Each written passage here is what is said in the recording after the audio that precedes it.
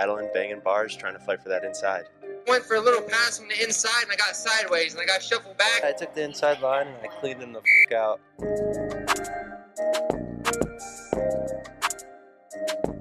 This is the Inside Line Podcast with your hosts, Caleb Russell, Johnny G, Johnny Gallagher. It's the off-road show you didn't know you needed.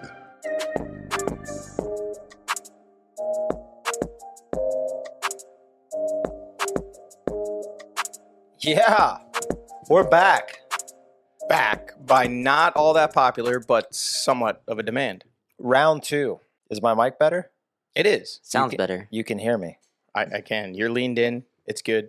Eardrums aren't blowing out when I start talking. It might be because now my voice is loud. I can overtalk Johnny G. Let him get Johnny a few G Miller and Lights CC. back in him, and he'll be screaming in the mic.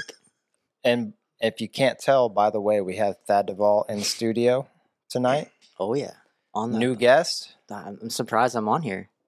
Surprise. What do you mean? I mean, I don't know. You're I wasn't kind of even a on. big deal. I wasn't even on the first podcast. Listen, I thought I'd here's be the thing. first This guy. is the 2-wheel, 4-wheel fusion. You are Ooh. the ultimate ATV I'm like in the middle. dirt bike crossover. Yeah. Dad was an ATV guy. Thad Duvall. No, and my kid Chad. told me last night he wants a race quad to start racing. For quads. everyone sitting at home, Daddy, one I of the want to race 4-wheelers. Yeah. One of my proudest moments as a human was pulling into Ranch Russell today, and Jacoby was out in the driveway, and Dad said, "Tell him what you want to do." He said, "I want to race quads." Oh boy! And by the way, he also, what was on his T-shirt today? It was a quad. There was a quad. And on I his said, t-shirt. I don't know if I can afford for you to race a quad. That is a true statement. Quads are expensive. Quadding is very expensive. I like the quadding. I dig the quadding. Being a quadist and quadding. I went for the triple and I cased the quad. Oh boy, Your dad is sitting at home right now, Thad, listening to this, cringing. and he's like, "I can't believe my kid is just, dismissing Roasting quads. my career as a quadist and all my days of quadding." I don't want to be a quadist. That seems a little upset. He wasn't on episode 1. I mean, BK is first, dude. we, KTM soror, like KTM. You got to ride a KTM. got to ride a KTM. You ride a red KTM. Sort. It was either between you or BK. It was. Oh, now it was brought up Yeah, when It was. I mean, I like BK, so it's all right. But we couldn't deny the defending champion Yeah. the opportunity to come on the first show, and then this, even like we were just discussing, it was either between you or Craig, and I was like, "What? We definitely have to have that on before Craig." I've always been second. So So, basically what he's saying, Thad, and I'm going to tell you how this went down. When we decided we were going to record that episode last Saturday, he's like, "Hey, you coming over tonight? We're going to do this." I said, "Yeah, we're going to." I said you have to come over. Right. Okay. Yeah. I was like, He's the boss. I don't know if you know this. Yeah. This is the Caleb Russell podcast, the Inside Caleb Russell line. I'm surprised you were allowed to leave Borch's, though. Now we're right? really going to get into it. Yeah. I got the guilt trip when I left. He's going to be mad. I was that said surprised that. when I seen the camera pull in the ranch tonight. Yeah. I was like, ooh, all right, must be a little feud again or something. Well, I'm Dirt Bike John. Oh, yeah. Yeah, Dirt Bike John right now. I'm a big dirt bike guy. I'm here. I didn't even know you could ride a dirt bike, so Who says I can? yeah, I'd like to see you try. I can ride a quad better than he can ride a dirt bike. Hands down, probably Hey, right. you know what, Johnny? Well, what year was it? 19 or 20? Oh, are we talking about the wheelies in the backyard? We are talking. So, about for the those of you wheelies. listening at home, back The by popular demand, Caleb wheelies. Russell talking about how amazing he is on a quad. And he's going to finish top 20 in his first race ever. Now he's backpedaling, saying it's not going to happen. But in reality, all of the feedback, majority of the feedback I've been getting, no, this is my turn. You hush over there. You know what's going to happen? Most of the feedback I've been getting is no one's saying you can't do it. They're saying they want to see it. People want to I see know this they quad wanna thing see it. happen. They want That to see said, now I'm gonna pat his ego a little bit. We were at Ranch Russell, North Carolina. Shit. Caleb, we were just messing around in the backyard. I think on pit bikes and quad. I was on the quad or whatever. And he's like, "Give me that quad. I can ride a better wheelie than you." And he did. He's good at riding wheelies.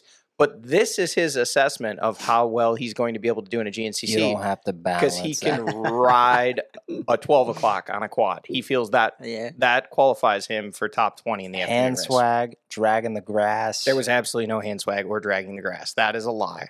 Bullshit. There wasn't. There wasn't. You loop out Larry to pit bike that night as well. That might have been a couple nights later. It might have been the same night. I don't know. It was COVID. Top 20 overall? That's top 20 is not happening. I don't know. I think I could do top 20. Oh, he still races. He still races. So obviously he has that mindset. I don't race anymore. I'm not saying I'm going to go out in top 20, but he still races. He has that bike ability, all the ability, the fitness, everything that goes along with it. And like I said, this is not an aspect to beat down on quadists. all right. Here's the thing. I'm just going to nip this in the bud right because now. I know he'll probably listen to this podcast. But if Brady Myers can race a quad and do as well as he could, I'm pretty sure we both could. Yeah, for sure. Brady, if you're out there listening, we're going to need you to call in to the next show and talk about this because you're getting beat down right now. But he does decent on a quad. What class does he ride? He rides a Junior A on the bike and Junior A on a quad. But he mostly rode the quad at the WEX, or he did some GNCCs, but he's never run like a full only when it wasn't broken down. Yeah. Well, that's because he had some good rides when it wasn't broken, but I mean, for the first 9 races, he raced Saturday and Sunday, both days. This year? Yeah. I can confirm because I'll always give him shit. Cool. You guys have just given me some ammo. So Caleb's saying how, his finishes Look it up. Let's look at it up. If his quad made it, he actually probably did pretty well. I've got Brady Myers' quad results pulled up. Anything good? 2022. Do you want them in order, or do you want them like starting? It's probably off? like DNF. No. He had some good finishes. What were they? Round 1, 11th place in Junior A, 52nd overall. Round 2, Palatka, Florida, 5th in class in Junior A, 38th overall. He's starting to bang on the door of that top 30 right there. A little bit better. Things went downhill a little bit at Georgia. He probably had 13th in class, 76th overall. This is on the quad. He did not actually, unless I'm missing, he didn't race the bike at any of those. Tiger Run. So Tiger Run was the first one where he did both. And he actually, on the quad on Saturday, as a quadist, he finished 4th in Junior A and 25th overall. Wow. And then turned around and won Junior Where was that at? He won Junior A. That was on the bike the next day. Yeah. Camp Coker? No, that was Tiger Run. Yeah, Tiger Run. And then so from there, he wasn't able to replicate the magic again. The second big buck. Oh, second big buck. Big buck number 2. Yeah, Camp Coker 123 overall. The Hoosier 115 overall. Millfield 113 overall. Yeah, I think he was over it. Mount Morris for the Mason-Dixon was 54 overall. Breakdown. Then 62 Snowshoe, 62 overall, 3rd in class. I don't think that was a breakdown, most likely, if he got 3rd in class. And then 97th overall, probably a breakdown on the Honda in Beckley, West Virginia at round 10. So he had a 25 OA. So it's close. I mean, if you're confident that you can go out there and beat Brady Myers on a quad with no prep work, then you can be 25 OA at that race on that day. I didn't say no prep. You said a week is what you said. That was the original deal. Yeah. I'll start training. Well, I'm already training. Yeah, you're already training. Where's the quad, Johnny? It's out there in the trailer. Let's be clear. You have a quad? I have 2. Oh shit. But are you allowed to ride? Are you allowed to ride a quad? Most definitely, probably not. I've got some orange spray paint. Well, I guess we'll go to town on the spray paint. Auntie, if you're at home listening to this podcast, send us a 450 quad for Caleb. The KTM quads used to be pretty good, so we can put this to rest. It's because they had dirt bike motors. That's true. For a guy that claims to not hate quads, there's a lot of negative comments so far this show. I don't know where this is coming from. Well, Johnny. Last time I felt like we were kind of equal opportunity. The bike side of this is probably just rolling your eyes. It's still 2v1. It may not be 2 KTM versus 1 Yamaha, but now it's still 2 bike guys versus 1 ATV guy. I'll hold my own. I know vocally, yes, for sure. You guys want to fight? You want to go outside? Oh, you don't want that. Roll around in some ants? Yeah. What did we talk about last time? The hell if I know. We did a lot of silly season stuff. One of the guys we talked about. Honestly, the whole episode consisted of stuff like this. just talking. Rambling. Well, the talking's great. It is. It's really good. This is what people tune in for. This is what people want to hear. Obviously, they want to hear some substance. Some substance. Obviously, we need some substance. All right, let's talk about some substance. We got Thad Duvall in studio, the ultimate bridge between 2 and 4 wheels, and a career GNCC man. Has ridden a bunch of different brands. Has been kind of here, there, and almost everywhere. We've seen Thad on blue. We've seen Thad on white. We've seen Thad on red. And now we're seeing Thad on red again. I think there was some green back in the day. We'll get into that later. But some green back maybe in the day. maybe the Inside Line podcast can post the video of Thad when he shot for an ATV video back in the day on his KX65 or 60 or 65? 65. KX65 in the Huevos Grandes movie. That was like Clarksburg or something, wasn't it? Yeah, it was. Clarksburg, West Virginia. Thad's dad was in it. Thad was in there as well. But 2 more current things, Thad. You're in studio. You got a new ride this year. Yep. Silly season was wild for a lot of people. Talk us through your process of silly season, how you ended up where you're at, how you're feeling, and what are you looking forward to in 2023? Yeah, I didn't even think I was going to have a ride for 2023, honestly, but, the last couple of years hasn't been that well. Obviously injuries, but just never gave in and never give up. And luckily, Auntie must like me a little bit, so he re-signed me again with the Coastal Gas Factory team. Super excited. The bike's actually really, really good. It's funny, you hear people say all 3 are the same bike, but they're definitely not the same bike. It was a little different feeling, and actually a feeling that I like a little better with the bike. So super excited about it. Grinding away with the boys. Kids are getting fast these days. Johnny's flying. Ben's coming back. He's looking actually really smooth. Like, I don't ever remember seeing Ben look that smooth on a bike, and I've been able to watch him the last couple of days. And coming back from an injury, I know how tough it is and have that mindset, and seeing how smooth he is and how well he's riding after, 7 months or something like that he didn't ride for. So, yeah, that's long. That's longer than I've ever been off the bike. So I know it's tough. So, yeah, I'm super excited for 2023. The bike's awesome. Team's been great so far. Yeah, down here grinding away with the boys and Caleb and Jacob, and sitting here in the podcast, living the dream. Over the years, what do you think has been the biggest change? You've been in the class since 2010, XC1. XC2 was originated, and I want to say it 07? was 07. Yeah, it was the first year. You won it in 2008. Yep. Did you race X? You raced XC2 Actually, in 2009 would have been. I raced XC2. It was 07 and 08. You raced 2 years. And then moved up to... Then 09. I remember at the end of 08, yeah, you were still with the Ampro Yamaha team, which you were there for, 5 years? Till 2011, I think it was. And then 12, I signed with Honda. Yeah, so I remember the very first race you moved up. I was still in 200A at the time. But you went out in XC1. No, we raced 2008 together.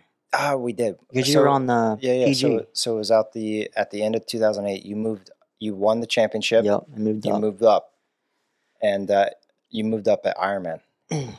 Third overall. Yeah. So take us from 2008, first race in XC1, third overall. I think Barry, I'm going to have to look up these results. I can't remember who won, but I know Barry was on the podium. Yeah. He was an Ampro Yamaha guy at the time, and you got third overall that day. I think Charlie might have won that day. I don't know. Oh, it's so long ago, man. We're getting back. You're making my we're brain getting back. We're going back turn. 14 years, 13 years at this point. No, but what I'm getting at. Okay, so we go back, circle back, 2008. Yep. Win the XC2 championship. You move up and you go out. You lead some of Ironman. Yeah. One of the biggest races. Even then at the time in 2008, it was one of the biggest GNCC races we still had. You land on the podium, your first XC1 ride. And then talk us through those next several years, because we know, it was obviously we know, like, it was a struggle. It was a big learning curve. Maybe you weren't quite so ready for it. Yeah, I think that was the biggest thing, is like, people don't understand the jump between XC2 and XC1. Like, yeah, these guys are finishing third, fourth, second overall, but like, there's a big difference, like starting with those guys. I think the other thing that people fail to realize is when you're racing XC2 and you're battling for a win and you're getting up there in those overalls, you're battling for a win. Yeah, when it's you're completely different. When you're in mindset. XC1 and and it does play out that way sometimes on corrected time and sometimes physically, the XC2 guys will get up into podium positions or top 5.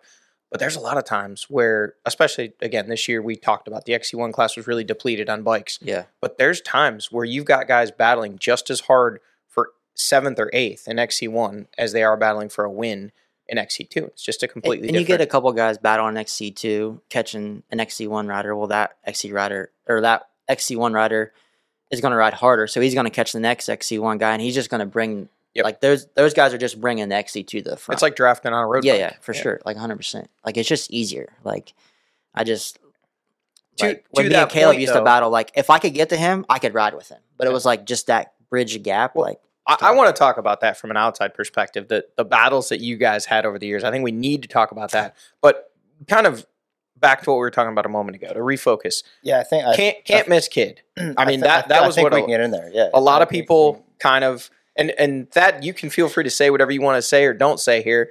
Because in my mind, like you've had a long, very successful career in terms of how many years in XC1? 2009 till now. Okay, so this will be your 14th season racing XC1, primarily either factory or factory team or factory supported. Yeah, That entire time, you've made a career out of racing dirt bikes, a dream for a kid from Williamstown, West Virginia, right? yeah, for sure. But some would say, can't miss kid. Yeah, And here we are these years later. What's it like coming out of how many amateur championships? How many? I didn't know what losing was till XC1. Honestly, like Right. So you had it was just- one XC2 title or 2? one. Okay, so one XC2 title, Yep. tons of amateur titles, youth titles, I'm talking winning, maybe and with 14 or 15 years. doing it with flair amateurs. too. Yeah. There was always that Thad Duvall I mean, like flair. when I was in 200A, I was getting top 15 overalls. Like I was.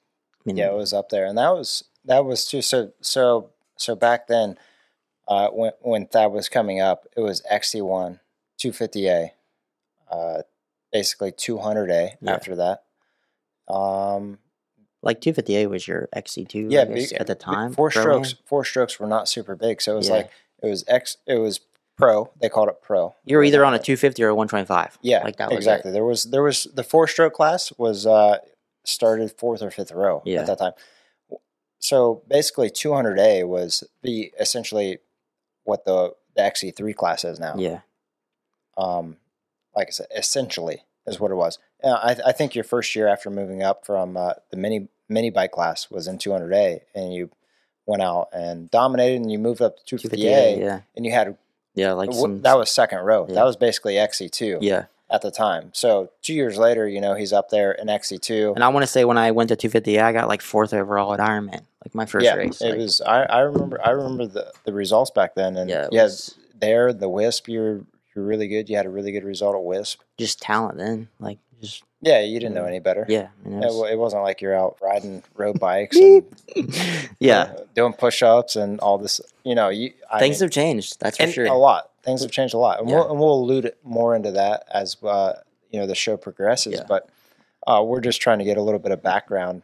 Obviously, you and I we grew up together over the years, Yeah. so we have a lot of knowledge within each other. Like, am I being honest? Like on the show, You're being As in- absolutely honest. as in like from Yeah, just say like whatever you- man, there's let's a say lot of this. things that you can say what you want to Yeah. say, but we're not trying to Hey, drive you're not- anything yeah, out yeah. of you. You're Keep not in gonna mind, hurt- this is going to be heard by yeah. I mean, dozens of people. and I think some people some people nowadays and some kids need to hear it. Like you run out of talent. Like yeah. I mean, it's plain and simple. Like You feel that way I in ran- your gut today. yeah, Like you were just I running just- on talent. around on talent And and you- like running around being a 18 to a 20-year-old. Like And I was making money. Like what? I don't know. And Like, I think that's very important too. As I've developed into the position I'm in, and now reconnecting with that over the years, because we grew apart there for a long Yeah, it time, was- for sure. Oh, that's what we're gonna call it.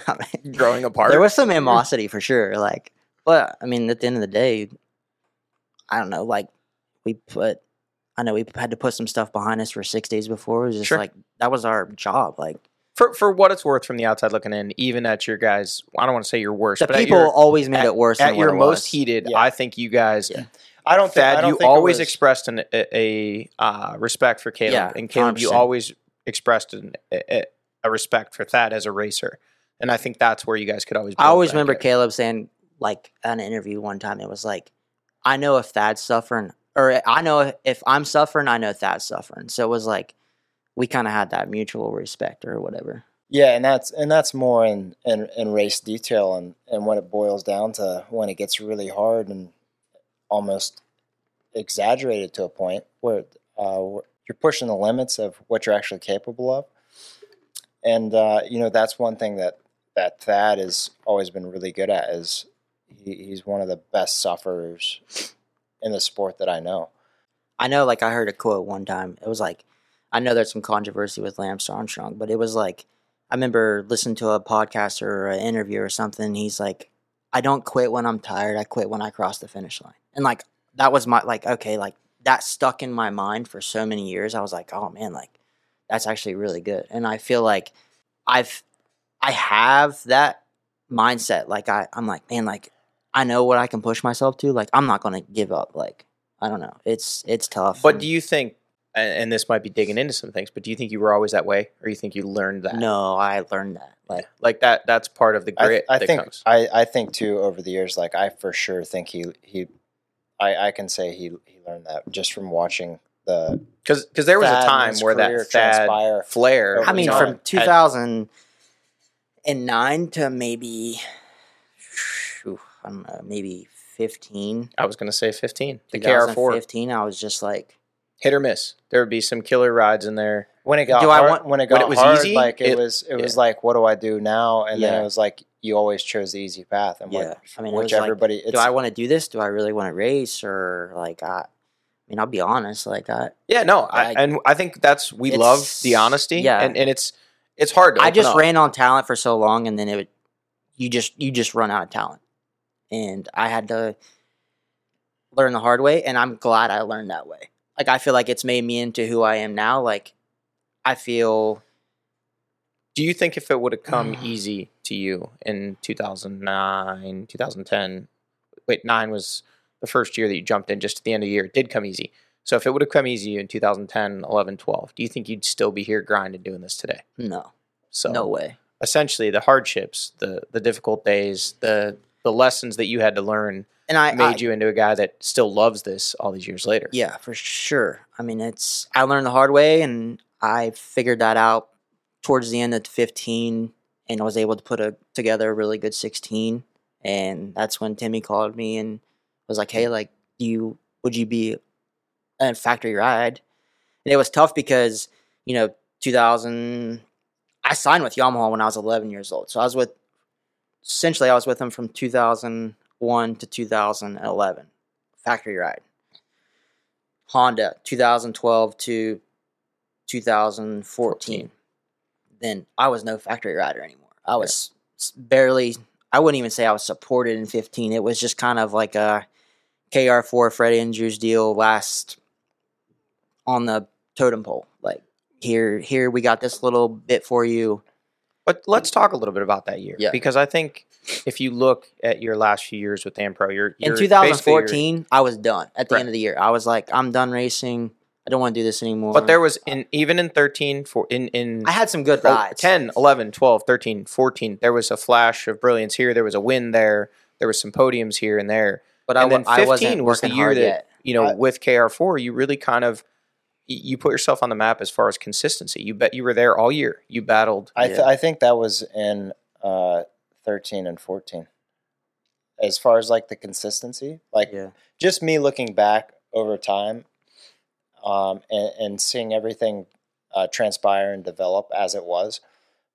We went 2010, 2011, Yeah. 2012, and honestly, those first 3 years as a XC1 pro rider with factory Yamaha, the Ampro team, Yeah. it was almost like these last several that we've had, where we've 3 years in a row and we haven't finished an entire season worth of races yet. Yeah. Obviously, it was completely different circumstances from then till now. But then that 13-14 season, I can remember back in the day when because we were still competing, and the swagger that Thad had when I knew him and we were battling, like it wasn't essentially there anymore. It was more like, I just want to finish these races and I'll be happy with top fives and getting through. And that's what he did, those next 2 years. And I feel like it took those, take it on your cheek, Yeah. take it as you will, to build yourself back up. And you did, you built yourself back up. Cause I mean, in 2017, it took 3 years. Essentially it took 3 more years after the first 3. Yeah. And like, And then then it was, all on. it was tough for me too, because growing up, like, we were so close and I was the one always winning or beating Caleb. And then like now 2011 to, the whole till 2020, it was like he was winning, I was second. Like, it was tough to flip flop. Like, Yeah. and I think that made me, like, I think that built me up too. Like, man, I want to beat him again. I want to beat him again. And obviously I didn't, but I gave it my hell to do it. On the lighter, and there was some awesome battles. If you think back to those years of, there was some.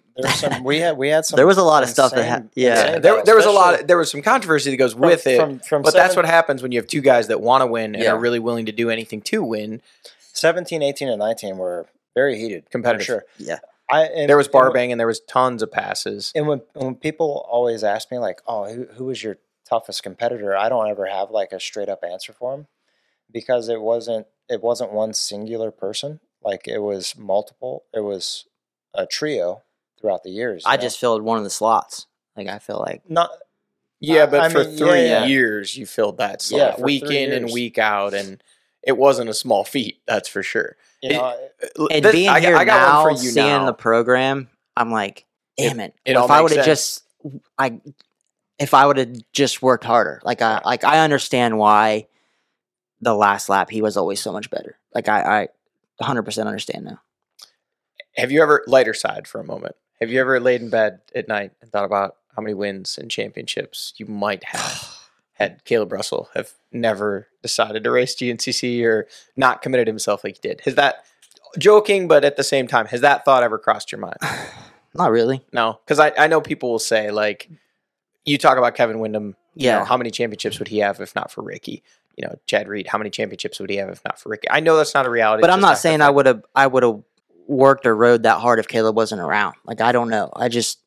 We always had that, I guess, battle growing up, and then we just kept going, I guess. So seeing his success and dominance motivated you to want to have that. 100%. That's cool. For me, it was likewise. I don't think I would have been as successful as I became to be if it wasn't for being beat in 2012 like I was, which it was with Paul Whibley. He was my first quote unquote nemesis. But I feel like you, Caleb, you kind of had to learn the hard way too growing up. Yeah. Like, so that, like, I felt like you found that earlier than what I did. I feel like my success was founded upon either making it was sink or swim. Yeah. I turned 18 and I was on the PG KTM team at the time with Bart Hayes. And I wasn't that good. You won the championship in 2008, and I did end up winning. I think you had some good rides. I had some good rides. You won Kentucky. Yeah, Yeah. I won the Kentucky. That was my That's what I first thought. XC2 win. And I had some good rides, but it wasn't anything crazy or flashy. But I remember at the end of the year, like, I was getting a factory KTM ride, and it was for no money. And then that's when the economy was crashing. It was at its peak of just plummeting. And I signed the factory KTM deal, which honestly, looking back, is like I'm almost surprised that I even got that ride. I don't know if it probably had a lot to do with I was a factory supported KTM rider at the time, and I had a little bit of potential. I did win a race. I think I got 4th that season. Yeah, I think so. And but yeah, after that, I wasn't ever really great in school. I had a whole lot of I don't want to say family issues because I didn't have like crazy family Yeah. issues, but I was bouncing back and forth between my mom and my dad's, and I just said, you know what? But then You know, then you met Chandler. every show has to have like a shtick, a thing. Yeah. Ours is going to be Caleb cussing and then hitting the bleep button. That's what is starting to develop here in episode 2. You know, if I you do don't like think- it, don't listen. I know? do think, to interject here, at some point we could do a complete episode just about things that people don't know or understand about Caleb, and I don't think Caleb would be comfortable with that. So maybe Thad, you could. I'm out. honestly, I'm out. No. That's not tonight. That's not honestly, tonight because it Definitely- goes in deep. Definitely not. Yeah.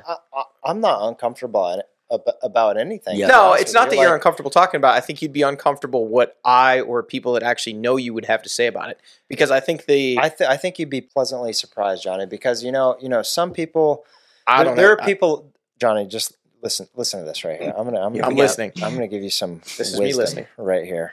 You know, some people out there think that Caleb Russell is the biggest asshole in the world, and they should believe it. Hmm. And you know, and some people out there think Caleb Russell is the greatest person they've ever met. You should believe that too. I don't treat everyone equally. I treat people accordingly. So if you think I'm the biggest asshole in the world, well, maybe you said something I didn't like. You know, I love this. I'm gonna give it right back to you. Yeah, for sure. We've already had comments about this. Like they like Johnny's PC approach and my straightforwardness, and that's how I was grown up, and that's how I was raised. And like I said, I've been on my own essentially since I was 18. You know, I found myself right out of high school. Yeah. I took off. I left. I was like, I don't know any better In the Astro van. in the Astro van. There was a little S10 involved for a while too. No, Ranger. Or Ford sorry, Ranger. my bad. Ford Ranger. That thing passed us on the way back from I've told you this, passed us on the way back from a Mid-East race one time, many years ago, about 2007, 2008. Caleb was sleeping. Chandler was driving. Same story. Yeah. Different year. Here we are, 2008. Carry the math, 14. But like I 15 said, years later. I've literally I've turned into a person that is But that like built your character. I feel it did it really did it made me, it turned me into the man, the person that I am today, and the way in my outlook.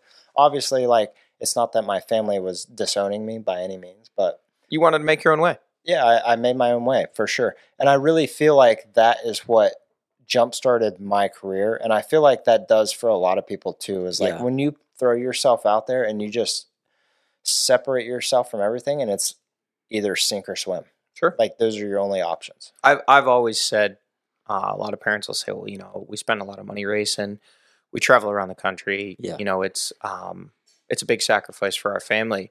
And I had this conversation with a parent today regarding a contract for one of the companies I work with, and I said, if his son is an A-class, going to be an A-class rider, rode a youth all-star, whatever that class is, the 250, I don't even know all the names of the classes anymore, a morning class on an ATV, moving up to an A-class. And I told him, I said, if you're 100% sure that your kid is going to be the next Walker Fowler, you're nuts.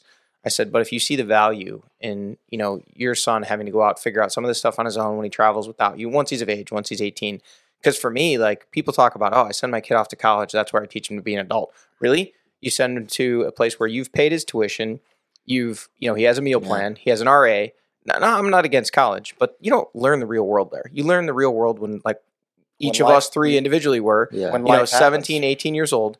And you're like, hey, you know, dad can't go this weekend, or you're kind of out on your own trying to figure things out. You're traveling across country, you get a flat tire, you're on limited income. You know, you got a couple $100 to your name. You don't really have enough for the hotel, and you figure it out. Yeah. I remember Bill Balance. He won a few races, won a few championships. If we're going to talk Couple. about some ATV Couple. guys.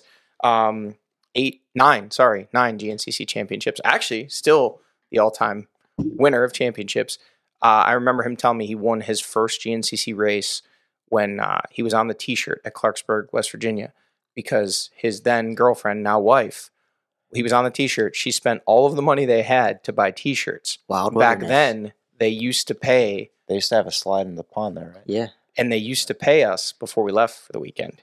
You got like Yeah. your pay to go home. Shit, And that he was knew- up until like 2010 Yeah, it wasn't. or wasn't too 11 or long, something. like, He Yeah. knew there was no direct deposit, no checks. It was just you got paid to go home. He knew he Obviously. needed that money to make it home. And he said, "There's nothing like knowing." Now, maybe he's sensationalized that story Yeah. over the years, but when he tells it, he's got a pretty serious look on his face. He said, "There's nothing like knowing you don't have the money for fuel to get home and having to go out and win to make it home." Now, he probably could have got third and had enough money to make it home on fuel, but that's his motivating factor. Yeah. And You know, I remember in 2009, like I said, I was separated. It was either sink or swim. I had this factory KTM ride, and I was pitted against Corey Buttrick at the time in XC2.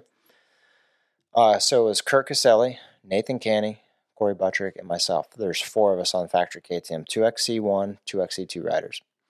And I just remember starting that year and just feeling like if I don't beat this guy, I'm probably not. You're done. I'm done. Yeah. That was my emotions and my time. And back then it was like that. Yeah, I feel like it really was, especially that year Yeah. in 2009, because it was tough. Rough. It was really tough to transcend this into Thad and where he was going from this point forward. We have these 3 years moving up from XC2, being the can't miss kid, to XC1 and Pro Yamaha factory rider.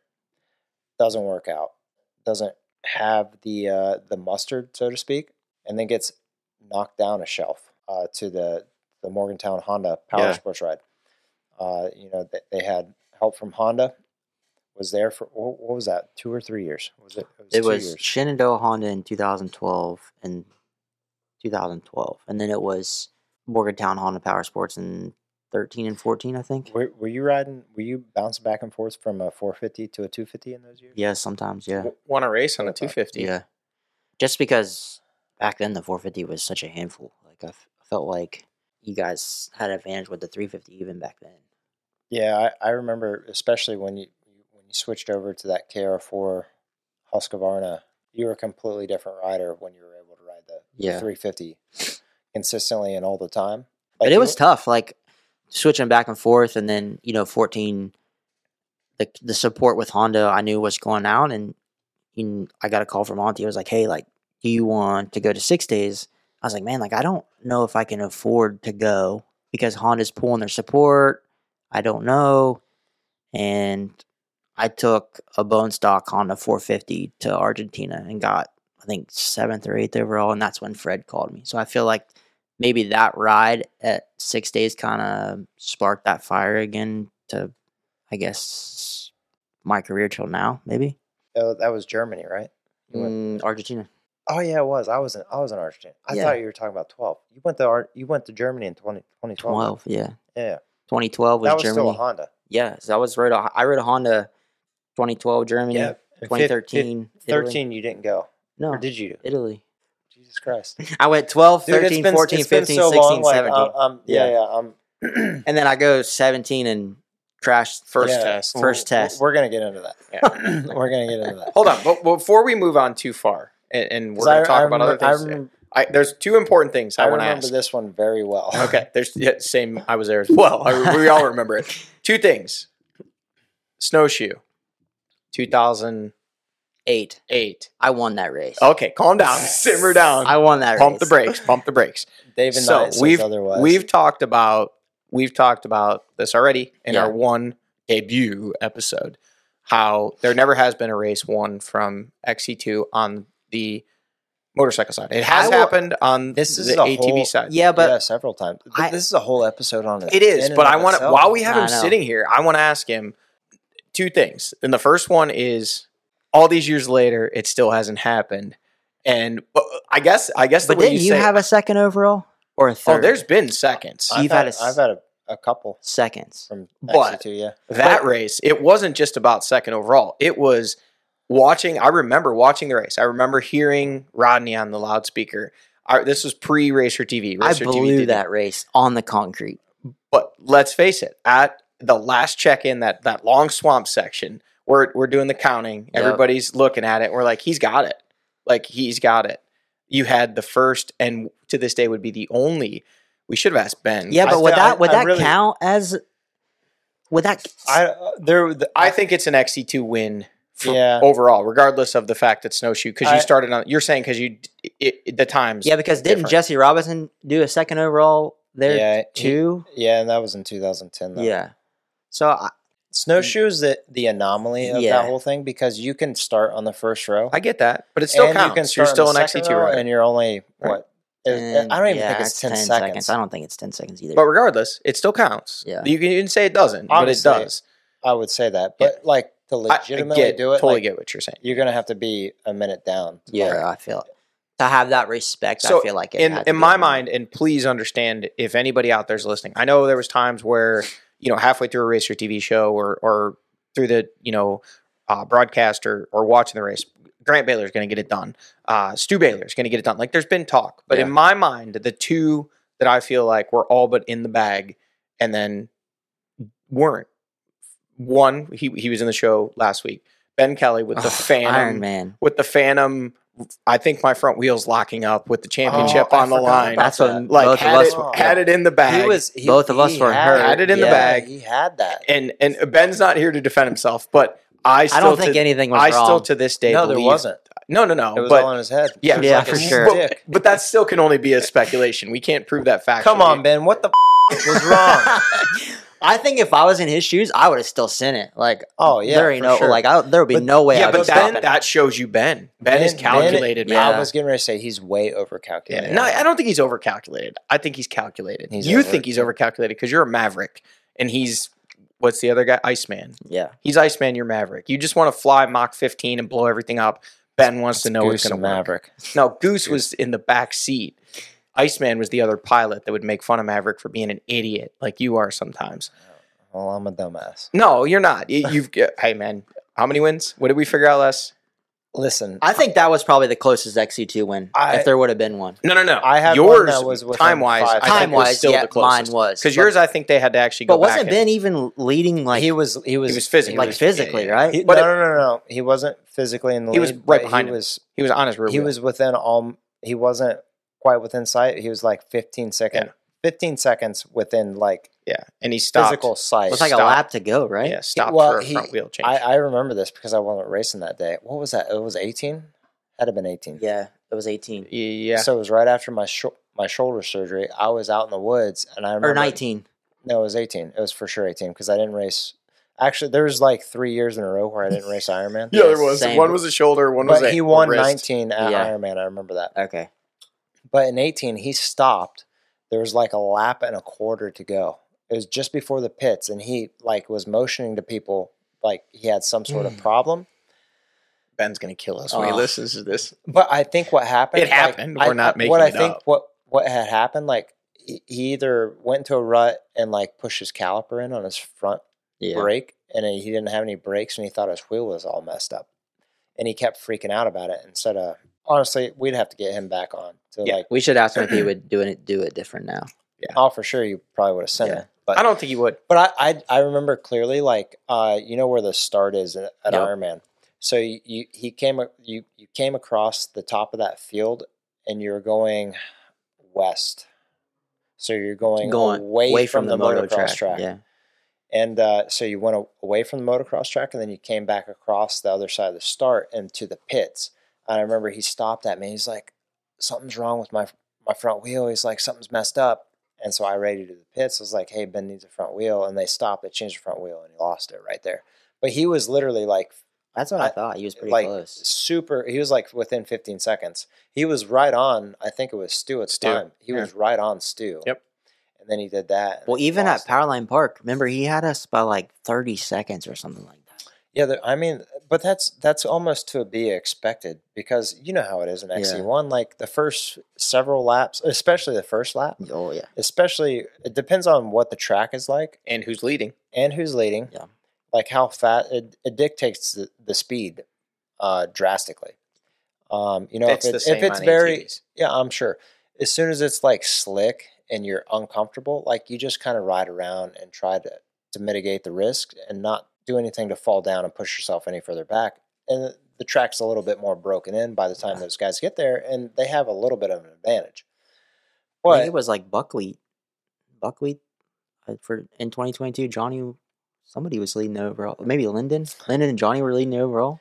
Dude, Early in the race, it happens guys more than you know. If you don't go Yeah. back and watch Racer Yeah. TV, you'd be shocked. It Yeah, probably 100% happens. those I mean, guys I wouldn't say almost- half the time, but this 30% year- of the time. Yeah, this year probably 60% of the time. Like the last 4 races that Johnny was here, or the last 3 that Johnny raced XC2, he was well inside There, the yeah. overall and very close to you guys. And then Johnny does what Johnny does and like over exaggerates his riding a bit. Oh, bless his heart. Like we're working on that, but Yeah. he just gets.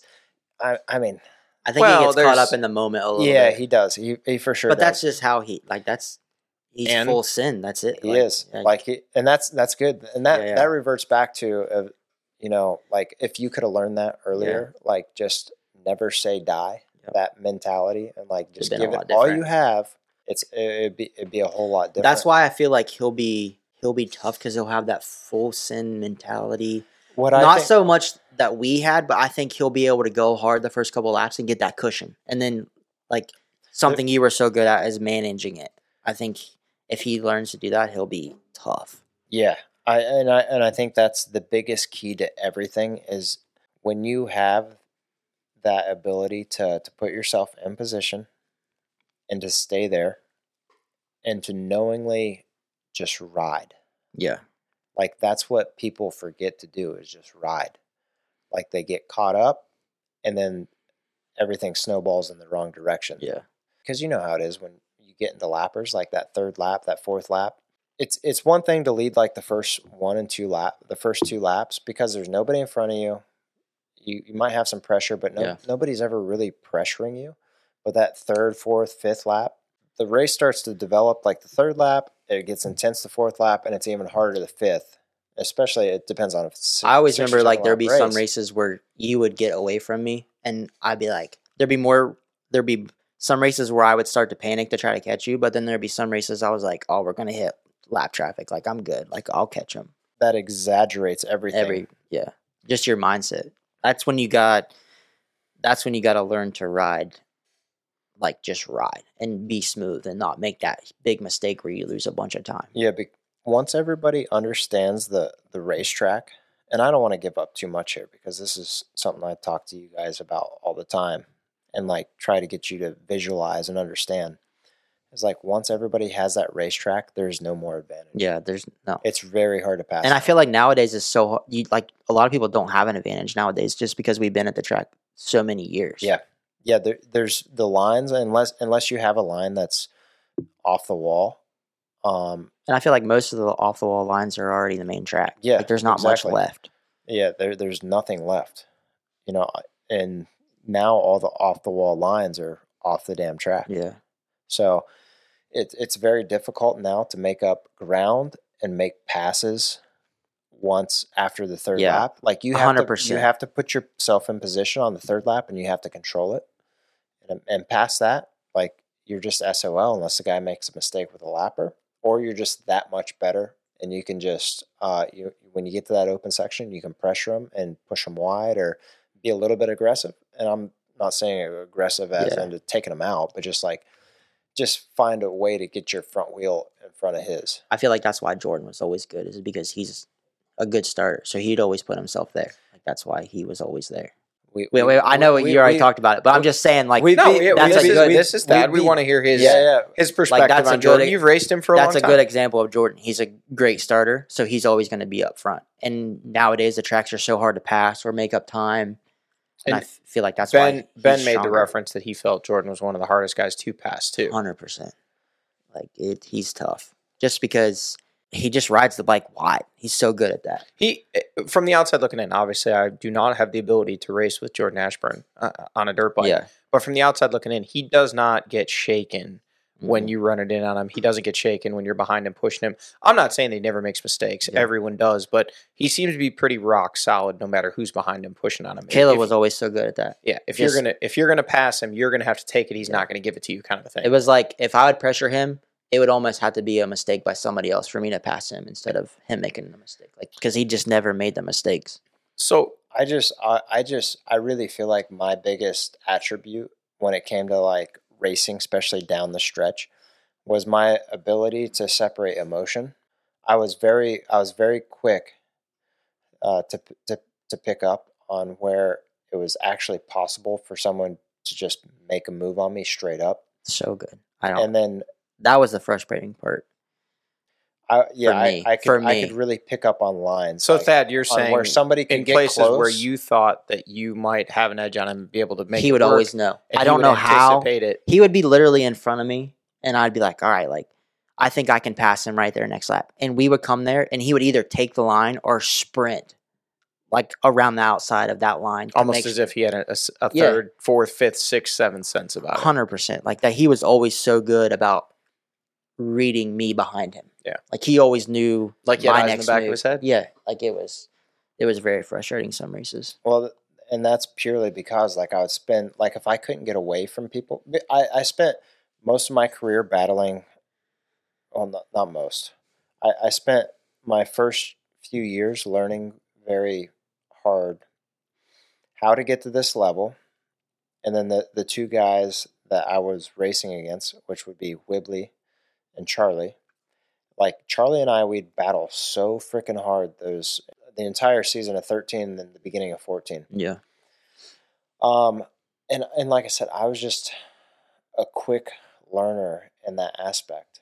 And a lot of things, like, it's almost second nature to me to have that sort of sense. And that's something you can't teach. You got to have the racecraft. Yeah, you have to learn it it to win. I could figure out if I couldn't get away from somebody, and I could figure out my racers, the guys that I was racing against, very quickly.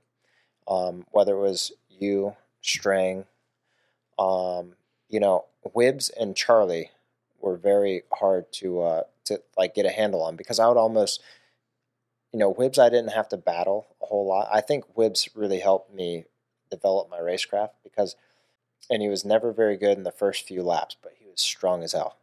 Like, the guy was an ox. He was never going to quit. But Charlie, like, he was fast, and he was an ox. He was never going to quit.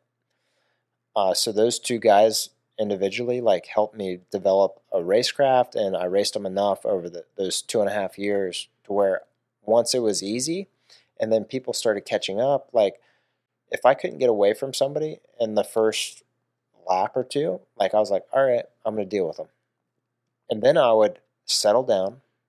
I would ride my race. I would ride very comfortably, and I would pay attention to where they'd put pressure on me. And then wherever they put pressure on me, I would make sure the last couple of laps. I really wish we had a camera in studio right now, because Thad's just, face is. You can see he's going through all those times where you're like, man, he's not wrong. I got the card. Yeah. I'm going to play this hand, and then next thing you know, he knows the hand you're going to play before you. Wherever I felt like I knew they had pressured me before, I would make sure I nail that section or pick it up. And then I would ride the sections that I felt comfortable with. I would step it up there too. And then everywhere else, I would just ride comfortably and make sure I didn't make any mistakes. And I won. I made a career out of it. Yeah, really. And I think, like, they helped you build that racecraft. So then, like, to me, it was like 13, 14, 15. I, like, had to learn that racecraft. And then 16, halfway through the year, I started racing you. Like, I kind of was figuring it out a little bit. So I was racing him, and I was like, okay, this is what he's doing now at the beginning of the race. This is what he's doing at the end of the race. So then coming into 17, I kind of knew the game. Like, I knew him. So I felt like that's kind of what made me be able to battle him 17, 18, 19, is because I learned that racecraft, and then I was able to race him in 16, figure it out. Okay, like, but then now I think Stu might have picked it up after me, because then he started racing us, and it just kind of like people learn. Sure, you're always going to have people to catch on when you got a couple guys out front. It's hard when you have one guy and nobody can bridge the gap. But once somebody bridges that gap and starts battling, it seems more attainable for other people. I just always remember, if Caleb got the whole shot, I had to bust my ass to get to him, because I knew if I didn't, it was like the race was over. He was just going to manage that gap. He was so good at managing the gap. Well, and I think one of the most dangerous guys, Caleb, you won races by getting out front early, pulling away, holding the lead. You won races by coming from behind. You won races by battling the whole way and holding them off in the final turns. You took them away from people. Like, certain people have, like, a certain way that they prefer to or really win races. Like you were kind of an opportunist. Not saying you didn't have a plan, but you would kind of take what the race was giving you, what your best opportunity was, and instead of having a plan, you had like 4 plans, and you applied. I really wish we had a camera, because right now Caleb's the one making the faces, going, "Hey, don't say too much." But you've got a plan A, plan B, plan C, plan D, and whichever best fits that day in the way the track, your competition, the opportunity that best presents itself is what you capitalize on. Yeah, I can remember going back and having team personnel like, what's your plan today? And I'll be like, I don't know. We'll see. Yeah, because you can't. In the back of your mind, you have a couple different ways that you could attack. And I remember you telling me in the past, too, again, not giving away secrets, I think this is no secret. Yeah. Everyone races, you race different people differently. If the guy putting pressure on you that day was Thad, you have a way of racing him for the most part based on how he's attacking you. I knew if it was Josh Strang, it was going to be a different plan. Yeah, for sure. It all hinged on who was doing what at the time, and it wasn't a premeditated ordeal. The only premeditated ordeal was try to get the whole shot and get the hell away from everybody. Yeah. Control the race from the front. Yeah. So and I was very good at that for a very long number of years, and it wasn't even a long number of years. Like there's a whole lot of times where, especially the beginning of the year, like I would have such good preparation where it was super easy for me. And I want to say, we talked about this last show. Yeah, it looked easy. It felt easy in the moment, but it was because of the work you put in to get to it. It was exactly because of the work that I did and I put in that it made it look easy, but it was easy for me to manage gaps and mitigate the risks and manage who was behind me. But I always knew that the time would come where I would be racing somebody. And that's why I always made sure I tried to keep myself one step ahead of the competition in the sense of what I was doing, and always developing and not getting stuck in the same old routine and the same stance and the same mindset. I developed over the years, because I went from just being super gritty and like not knowing anything about training, not knowing nothing. I just knew the first race that I really got beat out of, which would have been 2011 at Big Buck, was to Strang and Charlie. I remember standing on the podium and was like, I was the fastest guy this day. And I got beat. I got ran down by Josh Strang, who was a minute and a half behind me at one point. And I got my ass kicked the last two laps. I can fix that problem by just being more dedicated, more disciplined. So we did that. We started there. And then it developed into where I was doing dumb shit and training at the time, which was exaggerated as far as like what I actually should have been doing compared to nowadays. But I didn't know any better. I was just doing it on my own. Because like I said, KTM, they hire you, they give you all this money, and they give you these bikes, and they say, go get the job done, without giving you actually a platform to do it at. So I didn't know. So I just started. I was like, all right. So a lot of these guys, they get all these bikes and this money, and they get told, all right, go get the job done. And that's how it's been for a long time. And then it just came down to like the grittiest guy. And I figured out, I was like, Strang and Charlie and even Whibbs at the time, which I beat that day. But those guys, it was continuously like the same thing over. It wasn't always the fastest guy that won. It was always like the guys that trained and were really fit. And you knew they were training. You didn't know what they were doing. But I was like, all right, I just need to start doing something to get better. So I just did that. I just did whatever I thought was going to work. And I didn't have any plan or any sort of action, or I took action is all I did. I didn't have a plan. I didn't have a program. I just did whatever I felt like was going to suit me best that day, or however I felt. And I was probably doing it all wrong. I know I was doing it all wrong. Yeah, but in that moment, it's doing, way more doing something is better now than doing nothing. Yeah, absolutely. And that's at its core. Like, sure, if you have the ability to have someone that has a knowledge, like you do, like Jacob does, like Charlie does, like a trainer that's been through it, tried things that work, has actual data to refer to. Sure, but for somebody that is doing nothing, doing something is better than doing nothing. But when you're doing nothing and you go to doing something, the biggest thing is the grit in you. Like because you want it then. Yeah, because you really want it. Yep. Like that's what it really boils down to. You know, we see all these guys, they get to this level and they're very talented.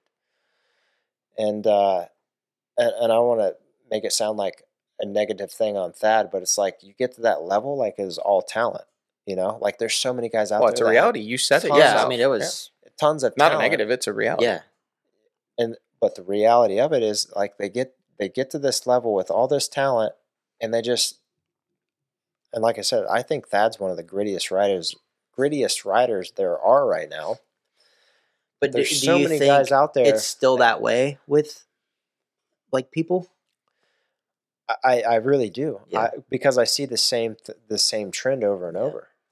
We see a lot of young guys come up. Caleb, you and I have talked about this, that have all the resources now. They have the trainers, they have the data, they have the plan of, hey, if you do this, and when it really boils down to it, when it's time to actually push and go to that next level, it's like a misconception is they might be doing all these things and hitting these marks like throughout the week and doing all the work and doing the riding, and when it becomes race time, they expect it to become easier.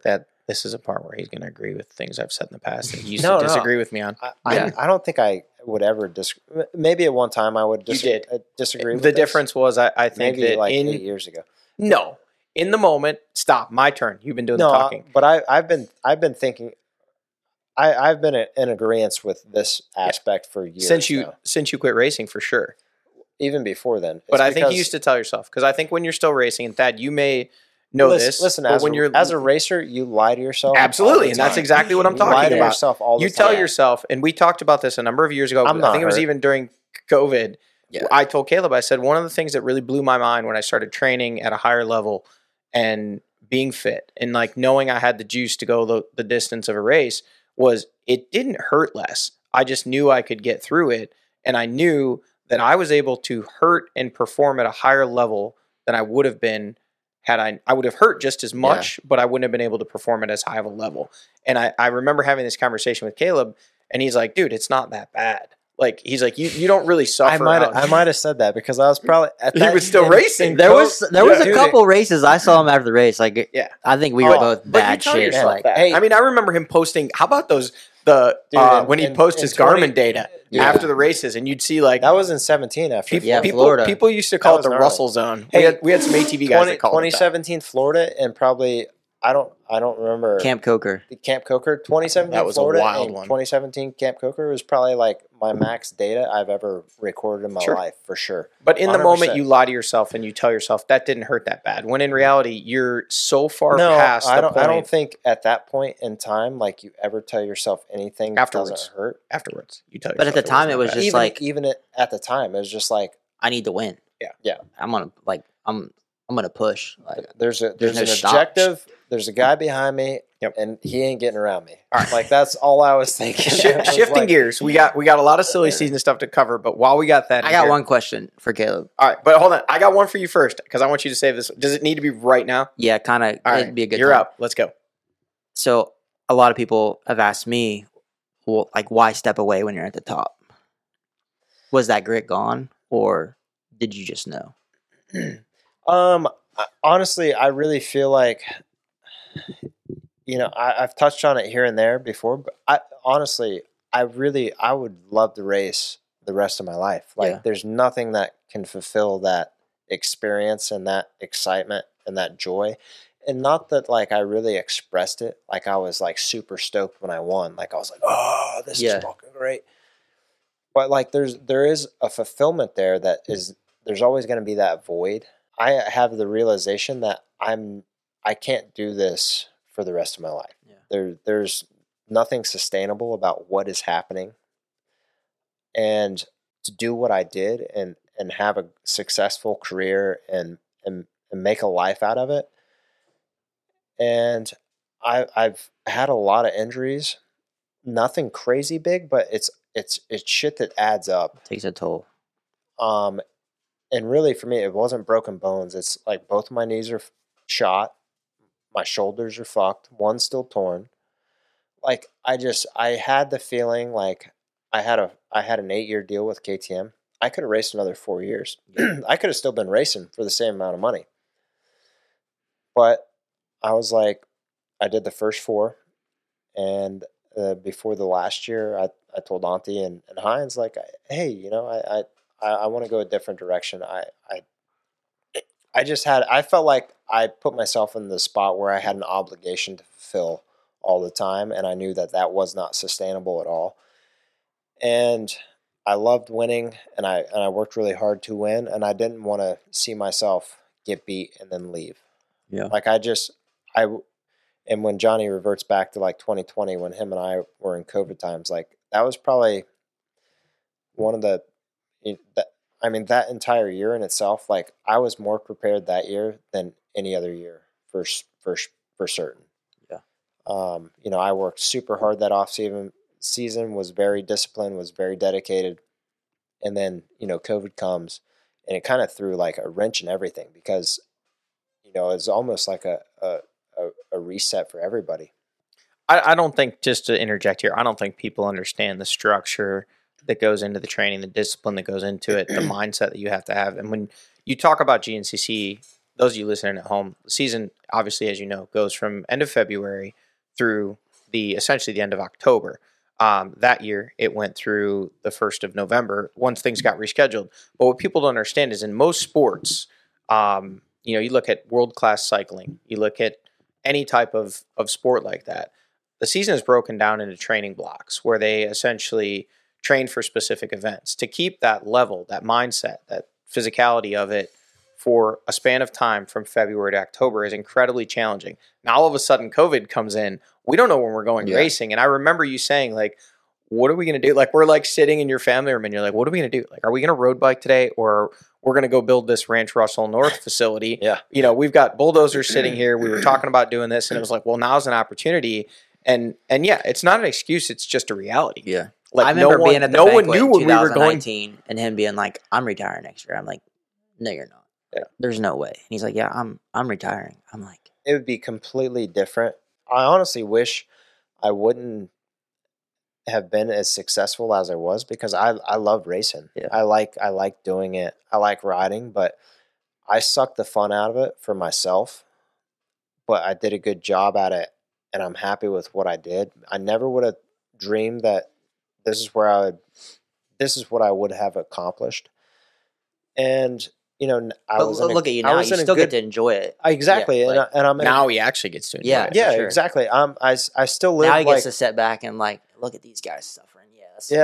Exactly. Like I live vicariously like through you guys racing, and it's like me out there, you know, for all of you guys. Like I root all of you on. You know, only one guy. That's the worst thing about motorsports in general. There's only one guy can win. Yeah. You know, I've got 6 guys here, and only one guy can win. You know, that's the heartbreak part of it. But I truly give like everything that I have and that I built for myself selfishly, at least here in Florida, the standpoint, try to give all of that to you guys and more now. And, you know, I want to see the best for everybody. But with that being said, is like, I want to see you guys, I want to see who steps up and wants it most and works for it to get it done. Yeah. You know, because it's not something that's you're not entitled to any of this. You know, you still have to work for it. You still have to wake up, and you have to show up, and you have to put in the work. It's only become more difficult because it's become more sophisticated over the years. And I just seen that coming. Yeah. And I was, like I said, I was in the position to have a good opportunity to do this, and I took it because it might not have been there down the road, and I was happy with what I've done. Not to say that I don't regret not still racing.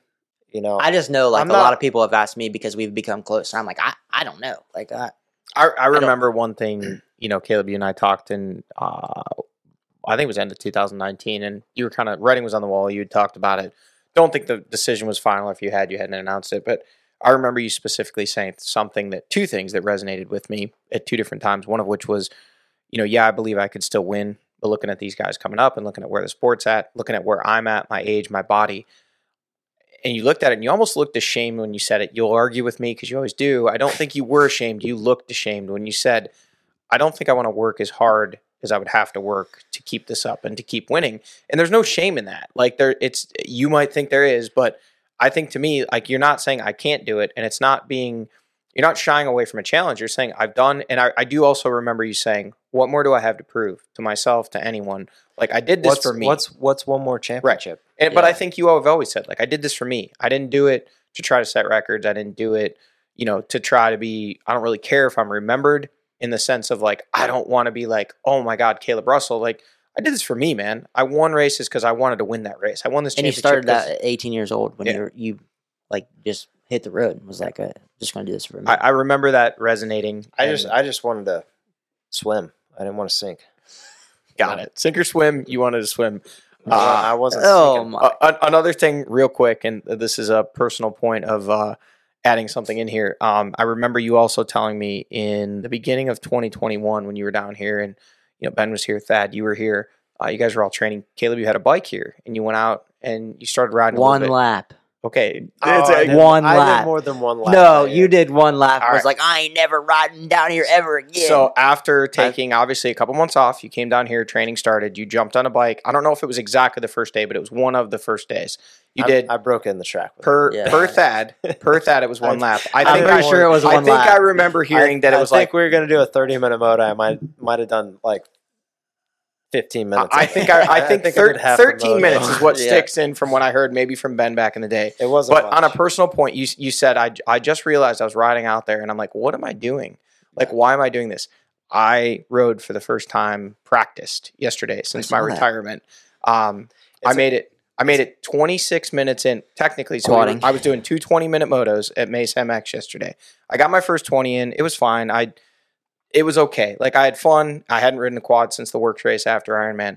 I got 6 minutes into Moto 2. There were some sketchy kids out there on like 65s that I felt I was going to run over. The track was beat. I wasn't having any fun. And I literally came around this corner and I just looked up and I was like, what am I doing? Like, I ride for fun now. Yeah. And I pulled off the track. I went back to the Sprinter. I parked my quadding. I was done quadding for the day. And I remember, and I told Chris Borch afterwards, I said, I remember Caleb saying that a couple years ago. But I gave him the benefit of the doubt because that was when he was doing the motocross thing. So, yeah, that was before I broke my jaw in 3 places. But it was funny. We're still on the subject of him down here. So we raced hard from 17 to the end of 19, and I've maybe seen him crash hard once or twice. Dude, I'm good. Like down here, like I was always good for 2. I remember. I was here for several of them. 2 a fucking winner, dude. And we come down here in 2021, and I seen him crash harder on that sand track. And that's because the month we were here, than I have like 17 to 19. You should have seen the one. Was it 19 or 20? The one that did your shoulder in right there behind the building. Yeah, I think I told everybody this afternoon about that. Well, I was talking to Ben about it. I don't remember if I was here for it or I arrived straight away over here. It was 16. Yeah, it was behind the. Was it? It was that long ago. Straightaway. Yeah, it was a long time ago. Wow. Was it a route? Yeah. There's a huge route in that straightaway. It's about the same spot. Yeah. And I think he was doing 117 miles an hour. It wasn't 117, but it was fast enough. I remember seeing the video. That straightaway was gnarly back. My in the day bike was in the trees. That's back before this was an exclusive facility, and quadists. That's what quadists were allowed to quad here. Real quick, Thad. Yes. You got to ask a question. Now I get to ask one of you. You asked Caleb about why he decided to retire when he did. So when he did decide to retire, obviously you had been chasing him for so long. We need a camera in here because the facial expressions. We've talked about this. I assume you may have listened to some of our last show, and we talked about this. There was, in my mind, and I think in a lot of people's mind, there was 3 guys who were on a very short list, and some would argue that maybe Josh Strang was on the top of that list, and you were second, Stu was third. Everyone has their favorites. Everyone has their own opinion as to who was heir apparent, if you will. Yeah. But there was 3 guys who were at the, how much pressure did you feel at that point to kind of step in? Not necessarily saying to step into Caleb's shoes, but to step into that role of winning races and winning a championship. And what's it been like for you to process what could only be described as two very difficult seasons in 21 and 22? I like that pressure. Like, the more pressure on me, I feel like the better I do. So with him retiring, I was like, man, like, I'm the guy. Like, at the time, I felt like I was the guy because, you know, obviously 20, I had my knee. But then, you know, he raced 2021 opens up. I'm down here with him, learning his program. Actually, wait, let's stop real quick and back up to that because there was a little bit of something there. Because I think there was a discussion, and I don't know how much. Well, even we like, can beep this out. Yeah. But I don't know what I'm allowed to say or not. And Caleb probably doesn't even know where I'm going with this. But I do inside track information, the inside line. I know there was some discussion internally when, you know, this was going to open up and be a KTM Husky gas training facility. And that was kind of all being negotiated and talked about. There were discussions internally of, well, who's going to come here? And I think some people even within the organization said, well, obviously Thad's not going to go to Caleb's and train. I was like, hell no, I'm not going to train there. Like, so how did that all come about and how did you end up here? Well, it was like, it's funny because he would get a few Miller Lights in him at the banquet and be like, come train with me. Come train with me. And this is like 2018 and 19, like when we're like going at it. And he's like, come train with me. They say a man on Miller Lights tells his truth. I'm like, dude, there ain't no way. Like, so. It's only going to make me better. Yeah. No, like, which I understand. Like, yeah, like it would have made us better. Maybe even be better than what I was at the time. But I was like, there ain't no way. Like, we have our differences. And then, what was it? 2020. That's when the whole thing came up, like the KTM Husky group.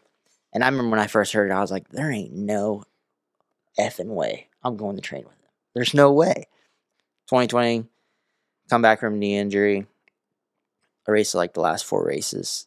And I'm nowhere near where I need to be. Like, I'm okay with saying that. Like, I worked hard, but I didn't work hard enough. And I was like, okay, swallow your pride. Like, go work with him. And for me to go to him, I think it was buckwheat. He was in the trailer. I'm like, oh my God. Like, I was loading my shit up. I was already told because I think he was already told, no, I wasn't coming. Yeah, because I was already like transitioning into that stage, in which 2021 I wasn't like full time doing that. It was like a transition year for me because I still had contractual obligations to race, and at that time we had no idea because it was still the motocross thing, and then I was going to do possibly the sprint enduros, which I only did one, and then I was trying to focus on the motocross. Then I got hurt.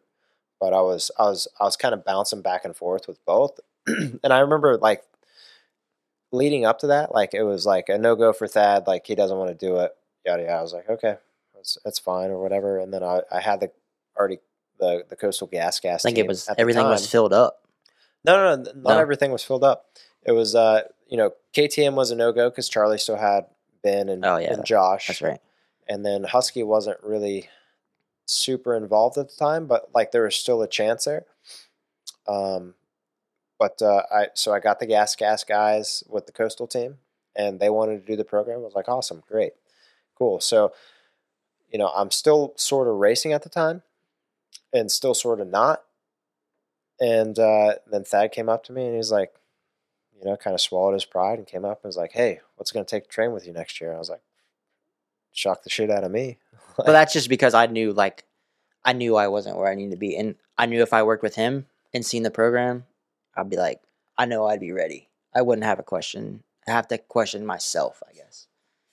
And it's cool because, like I said, I've grown up with Thad, and I do feel like that our dynamic, like I do have some knowledge to still give him. And, we still have our differences. Yeah. I still want to slap him over the fucking head. And even that, like, what? I mean, even, was it like October? I told him, I'm like, I don't know. I don't know if that's for me anymore. Just because I know the grind is just, it's tough. It's tough. Like, but when I come here, there's no question that we're the 6 hardest working guys on XC1 Pro Row. I mean, I'll stamp it. Just, so the more I thought about it, I'm like, there's no way that I'm going to be working harder on my own. So I was like, I'm going. Like, I'm going to do this. Like, I want to do it right. I don't want like to. you said in the beginning, the confidence of knowing yeah. that no one's outworked you. And really, too, I don't want to like, leave anything on the table. I know my time is coming to an end, but I enjoy that suffer. Like I enjoy the grind. Do you enjoy when Johnny's leading on a road bike ride and decides to pick it up? God. Caleb tells us nobody's supposed to go over 150 heart rate. He's not so bad now. Yeah, he's a lot better. I'm going back. Was that last year? Yeah, 2 when years we were, ago? you were there that day. We were going like 28 miles an hour up a hill. And Thad starts yelling from the back. I'm like, dude, slow down. But he's got a lot better. No, and that's just Johnny. He's so strong. Johnny's response back was, Ricky was leading at 26 mile an hour. Yeah. And Thad goes, we were going downhill. Now we're going Yeah. uphill. But even like now, I don't want him to pedal faster than I can. Yeah. If you remember, do you remember the outcome of that? you left. No, I didn't. split. No. Johnny got dropped. No. His ass I got did. dropped. Whoa! I did Whoa, not whoa, get whoa, dropped. whoa, whoa. Split, I thought. No. What happened was Caleb made Johnny go buy a Garmin and power pedals. That Oh, yeah. remember that? Like 2 days Hey, later. how about that? There was another time down here, wasn't there? Like you got all pissed off at Johnny. There's probably several times. What do you mean I split? I Hey, thought you how split about- off. No. How about the time Johnny dropped back, and as he was dropping back, I was like, oh, I thought that was Forbes up there. Oh. Next time he got in the lead. Yeah, he just cranked it, my dude. gosh. I think that's when he got mad at him. Oh, yeah. But He- even he was now, happy like about being it. here, it's because he actually did what we told him he was yeah, going to he do. I was was like, so oh, I thought that was mad. Forbes He was up so there. mad. Yeah, you don't. He's a hammerhead. He gets fired up. He's I love Johnny. He's a good dude. He's going to listen to this and he's going to want his turn to come yeah, on. for sure. Just talk smack. For those that don't know, that is the voice of the I took the inside line and I Yeah. cleaned them the F Yeah. out. But no, like even now, just being here, seeing how fast these guys are, like I enjoy it. I'm like, damn, like I need to go faster, or I need to do something, figure something out, and I feel like that just makes me a better rider. Like especially seeing how fast Johnny's going, you like look at the lap times and you're like, holy shit! Like, How do you think? So let's take a step back in time, because like you've been in the class since 2010, 10. 2009. One Full-time. race in 9. 10, yeah. No, full time in 9. Well, you broke your Your wrist wrist at Florida, Florida, yeah. first race. So we transition. We go through this whole time. So I'm there the whole you time. have to so you I- have to be the longest guy in the class currently. to now, yeah. That's horrible. It's horrible. That's a badge of honor. Yeah. It's not horrible. Ask Johnny. I'm like Johnny G That's right. on the bikes. So Real Johnny G. Not I think imposter Josh might Johnny. have me beat. oh, One that's year. true. Yeah. Yeah, I think 1 year. Been there in Years? 07. Forgot about that. 2 years maybe? Well, he technically left for a year. Yeah, he did. Yeah. 13. He missed 13. He So rode like a year. RPM, KTM, did the Yep. West Coast thing. Yep. Take a step back in time here. Walk us through, how you perceived being an XC1, or it would have been called XC1 at the time. Mm-hmm. What do you think, thinking back then? Because I know for me, as far as like the speed standpoint, the XC1 class is going faster now than it was 12 years ago. Yeah, but I would love to put you, Charlie, Wibbs, 11, 12, 13 era against the me, you, 17, 18 era, the guys now. So for me, visually watching and then still riding a little bit with you guys, like I don't think in the last 4 to 5 years, like the speed Yeah, I think dynamic it's has the changed same. much. I think it's the level of people that are going that speed now. Yes. Like there's, instead of 3 to 4 guys, 5 possibly, depending on the day, Yeah. can go that fast. I think like the whole field is almost that fast for at least a quarter of the race to half of the race. So there's a dynamic there, which I do feel like from when I first stepped in, like I feel like in those first few years, like that I want to say probably 2009 to 2013ish, 14, like I feel like we're going faster now from 16 to 2023, going into 2023. But go ahead, keep going. No, you're good. I feel like Charlie and I really, that year 13 and 14, like him and I really exaggerated the pace Yeah. and the fitness level of how long we sustain the pace. But I don't really feel like the pace is elevated a whole lot. I think it has elevated, but I wouldn't say a nowadays lot. in the last 3 to 4 years, I think it's just the number of people that have figured stuff out and have became more, I want to say structured. Yeah. I feel like now they are able to sustain that pace a little bit longer. So now it's elevated everything a little bit more. So, But yeah, to that standpoint, I agree. But I feel like looking at it, I feel like maybe from 13 to 20, 19, 20, the track would change so much. So you'd have to learn how to ride the track and be fast. Now, I think the tracks are getting they're so beat that they're not getting rough. Or like they either already start out so rough and you can't get out of it, Yeah. and have the race aspect of finding different lines and alternate Yeah. stuff. Like there's already everybody that's already currently there already knows the fast way around the place. Yeah. So I think that's why it's so different. I think it's the same now, but it was different then. I can agree with that because when I cycle the track is like, and especially too, like it always catches me off guard. Like I was cycled the track last year at Big Buck with Josep when he came over. And I was cycling the track and like I was taking all these lines, and which the morning bike race it was after the quad race, which Big Buck is like an anomaly in a sense on half of the track, not necessarily the half that's Up front. not up front. Well, a little bit up front where it's like the single track, the new Yeah. pines and stuff that those pines have been planted for 15 years now. Yeah. But that bottom half by the creek jump and stuff, like there's a little bit of like you can weave in and out of stuff. Yeah. But I remember like cycling with him and like he was like, "Oh my gosh, there's so much to remember." I was like, What are you talking about? Yeah, I was like, "There's not a whole Yeah. lot." But for him, it was new. Yeah, it was very new. But yeah, now like the bike line, like I said, like once after that third lap, like everything is so cut and dry and straightforward. Unless somebody falls down, makes a mistake with the lapper, or just shits the bed and misses a line. Yeah.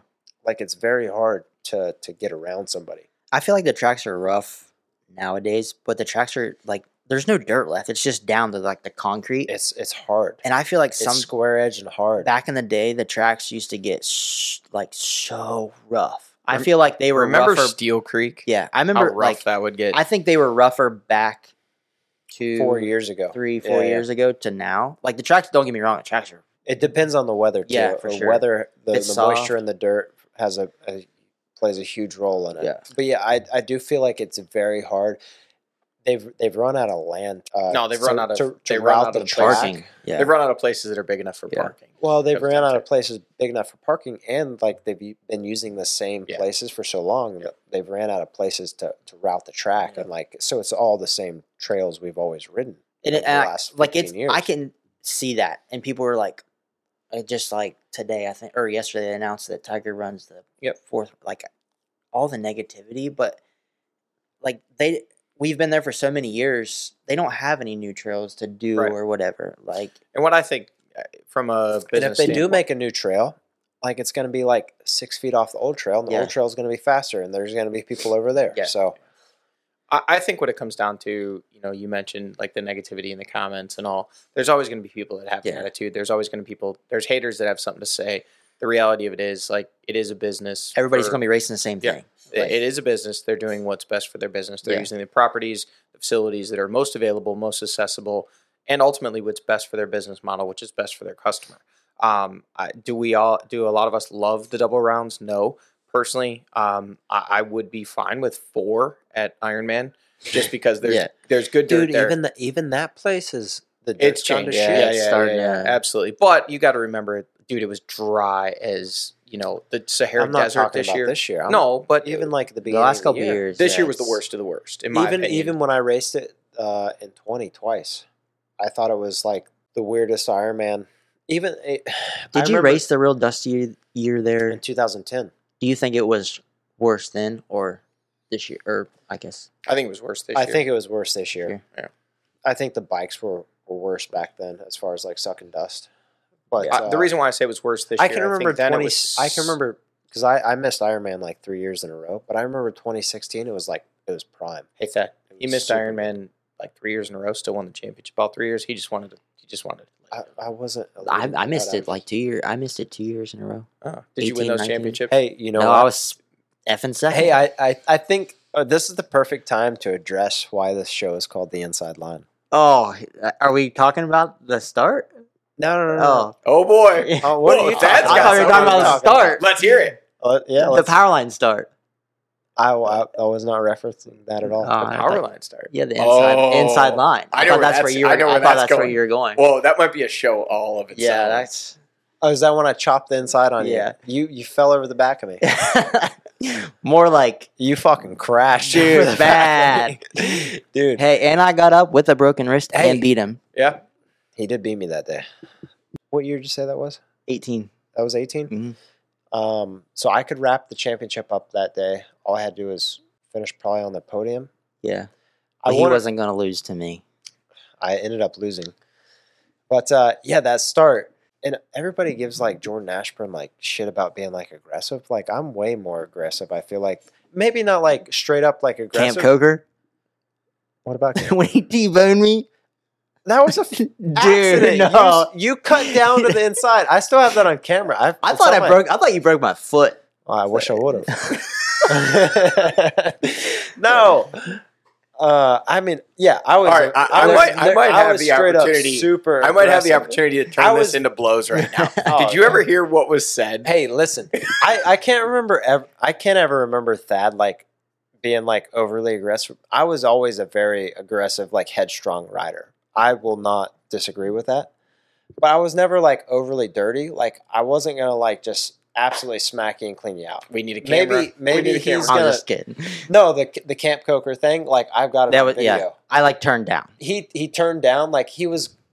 So it was off the The I know motor where track. it was. I know where You're it was. off. The It was on motocross Racer track. TV. Yeah.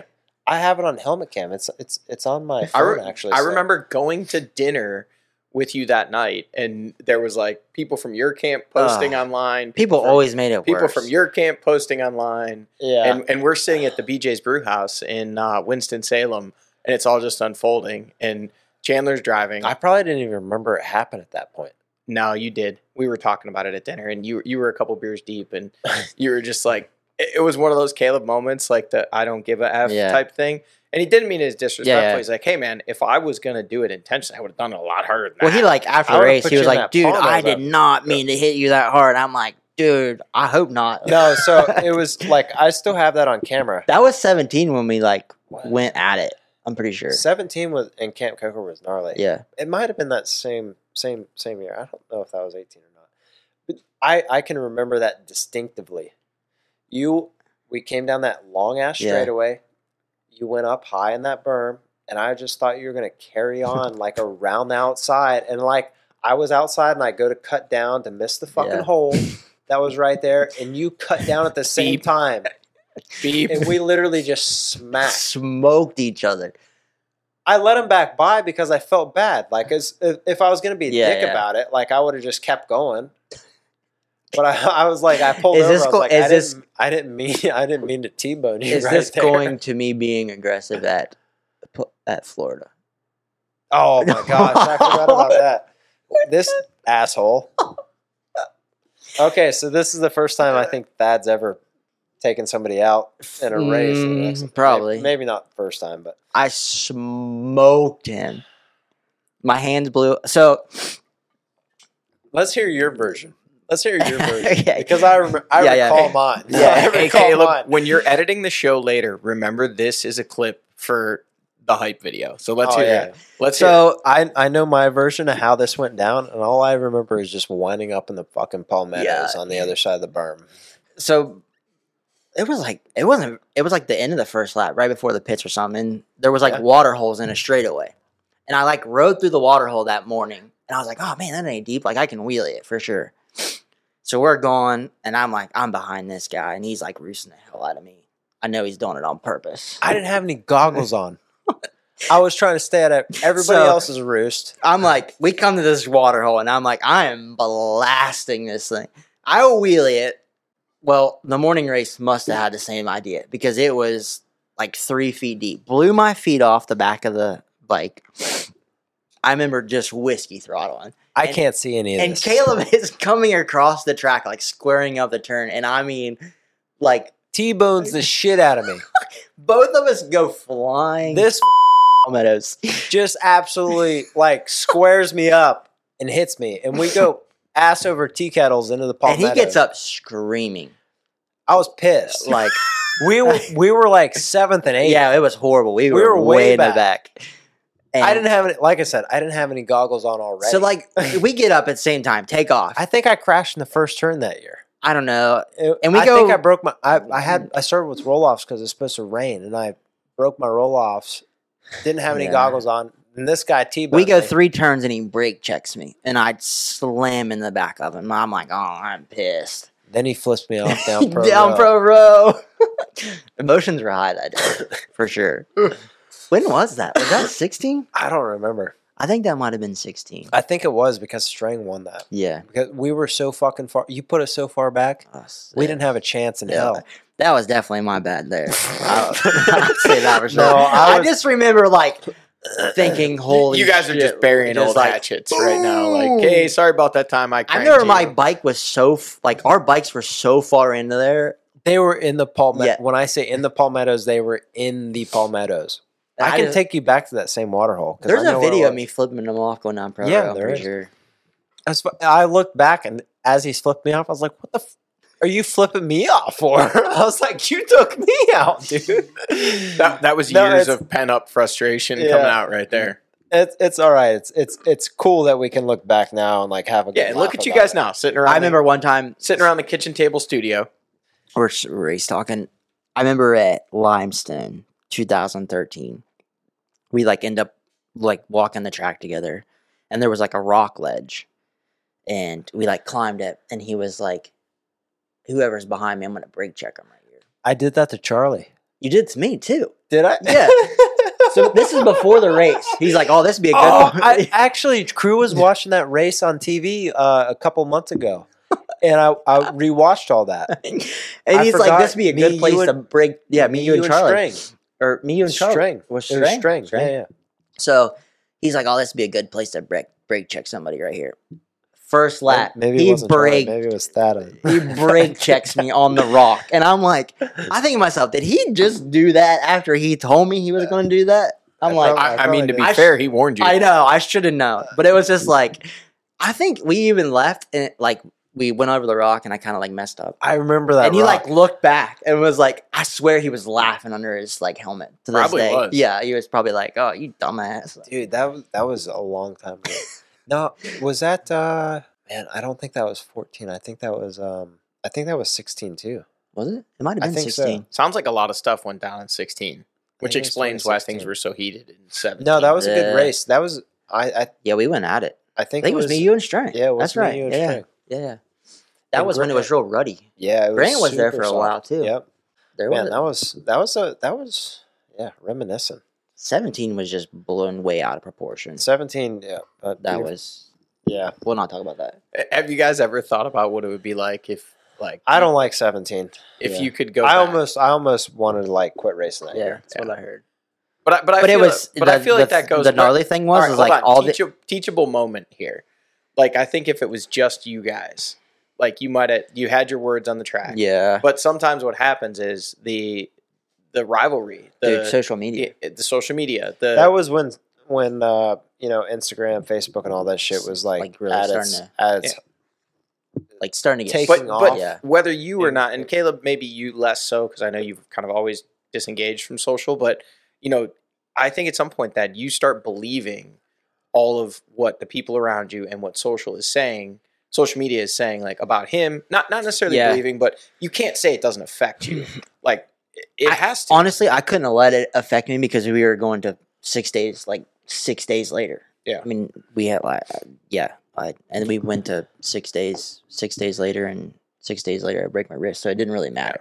Like it was just blowing way out of proportion. Like I almost, to a certain extent, I like felt bad. Like seeing the stuff on social media, like I felt bad. Yeah. I think I even posted something was like, "Hey, like enough's enough. Like it's bridge in the water." But there is a teachable moment there because I think in a lot of ways, like your fans, and I'm not. Yeah, I shouldn't. Let me rephrase yeah. that. Anyone's fans think they're doing themselves or their rider, their Yeah. team a service by kind of taking up for them, saying a bunch of things. But in reality, you are still people. Yeah. And what they don't understand is And what I you think guys it have was both even- put in to get to that point, Yeah. and that you both respect each other.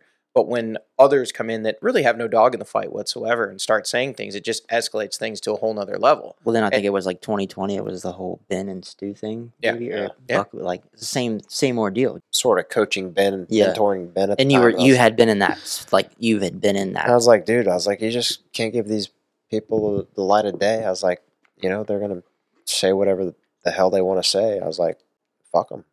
At the end of the day, like, just don't hold any value to it. If they're not enhancing your life, what's their opinion to you? Not everyone can do that, and everyone Yeah. should be able to. I'm not disagreeing with you, but some people, Yeah, no, it's harder I for them understand just because to tune that I out. was in that exact same boat. It's crazy because like you try so hard and you do the best job that you can do, and then like people still want to talk Yes. shit. Sure. Shit on you. But I think as you and Thad, And you can't change anybody's sort of opinion or what they want to say or how they want to come about it. At the end of the day, all you control is what you're doing and how you think about it and what your plan of attack is going forward and how you're going to deal with it. And I think as you get older, as you get more experience, you start to become more comfortable in your own skin. You less seek people's approval.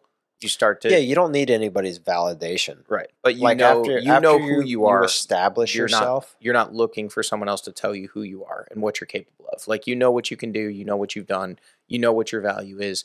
And I think that comes, again, with maturity, experience.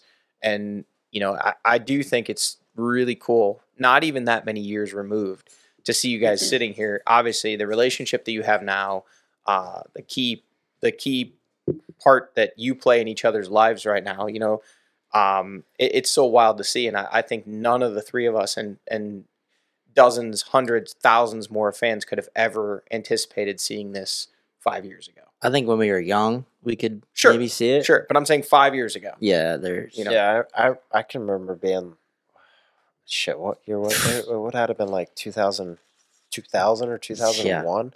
I remember going to your house and like cartwheeling myself over your practice bike, and just absolutely bending the shit out of one of Thad's other bikes. We would build jumps with cinder blocks. I And that remember- was our moto track. I remember you guys showing up. I don't know what year it would have been. We used didn't to- race we used to Unadilla hang out. that long. I mean, I think my first experience of hearing Thaddeus Duvall, I was like, what the hell kind of name is that? Thaddeus. It was at I'm gonna get this wrong. Hocking Valley, Hocking Valley. back in Ohio. Yeah. Shit, this had to have been 97, 98. District 11. Yeah, District 11. District yeah. 11 days, for sure. But I sure it remember- wasn't Hocking Hills. Hocking Hills. Was it- Yeah, there it was no Hocking Hocking Hills. Valley, it was Hocking Hills. wasn't I raced Hocking Hills. Valley. Hocking Hills. I raced your dad there, Thad. Hocking Hills. Hocking Hills, That's yeah. what. It was like on the side of the hill there. It was like old moto track. That's right. Yeah. Yep. Wow. Yeah. Then like we were. I mean, a lot of people don't know. Like we were inseparable. I mean, we lived. If I was in his house, he was in mine. And I remember this one time when he stuck this just Oh my god, that fucking thorn in my hand. 12-inch Dude. thorn. I don't know how it wasn't sticking out his other hand. Oh. And he was like, he came to ride, and he ended up sticking this thorn through his hand. And we like rode the next day, and his hand was so sore that he would hit the jumps and land one-handed Sounds because he safe. wanted to ride so bad. Sounds safe. Yeah, it was Whatever it takes. whatever it takes for sure. Like, I remember that. I was like, oh, you don't want to hit this tree. And then I like slammed my hand up against the tree and I was like, ah! Freaking, I don't even know what kind of tree I that don't know. was. It was, dude. It was. It had thorns on it Yeah. though. Hellacious Sounds thorns. like it. Went through your hand. But I mean, yeah. If you would ask 5 years ago, I don't think so. I mean, What a long, strange trip. Yeah, no, it's crazy how people, over time, you develop relationships and Yeah.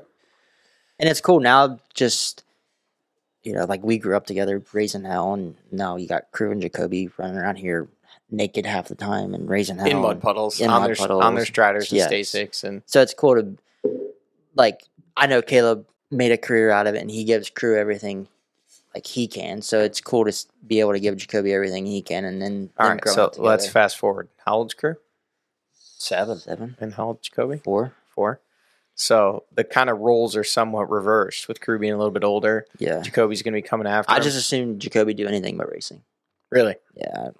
Nah, he's gonna be a racer. No All right. doubt. So you obviously you'd Like, I like for understand. him to have the opportunities, but you're going to support him if this is the route. Yeah, he yeah, for decides to sure. go. Like if he wants to race, I'm 100% in. But if he doesn't, I'm 100% in. Like I know what I've been through. What about he wants to race a quad? Dad, I know Chatty Daddy's yeah, 100%. yeah, for sure. I mean, Chatty Daddy's already made some calls. He reached out to me. yeah. He was like, "Hey man, what do we got for Jacoby here in the I'm future?" doomed because he's a racer. He like we're already racing out here. We've seen the Instagram posts. If he wants to race quad, might as well. I mean, he can be a quadist. Go quadding. Get quadding. The question is, after he wins 7 GNCC championships, will he line up at an FTR race in Vet A? Oh shit! I mean, I would race Vet A. Like I want it 33.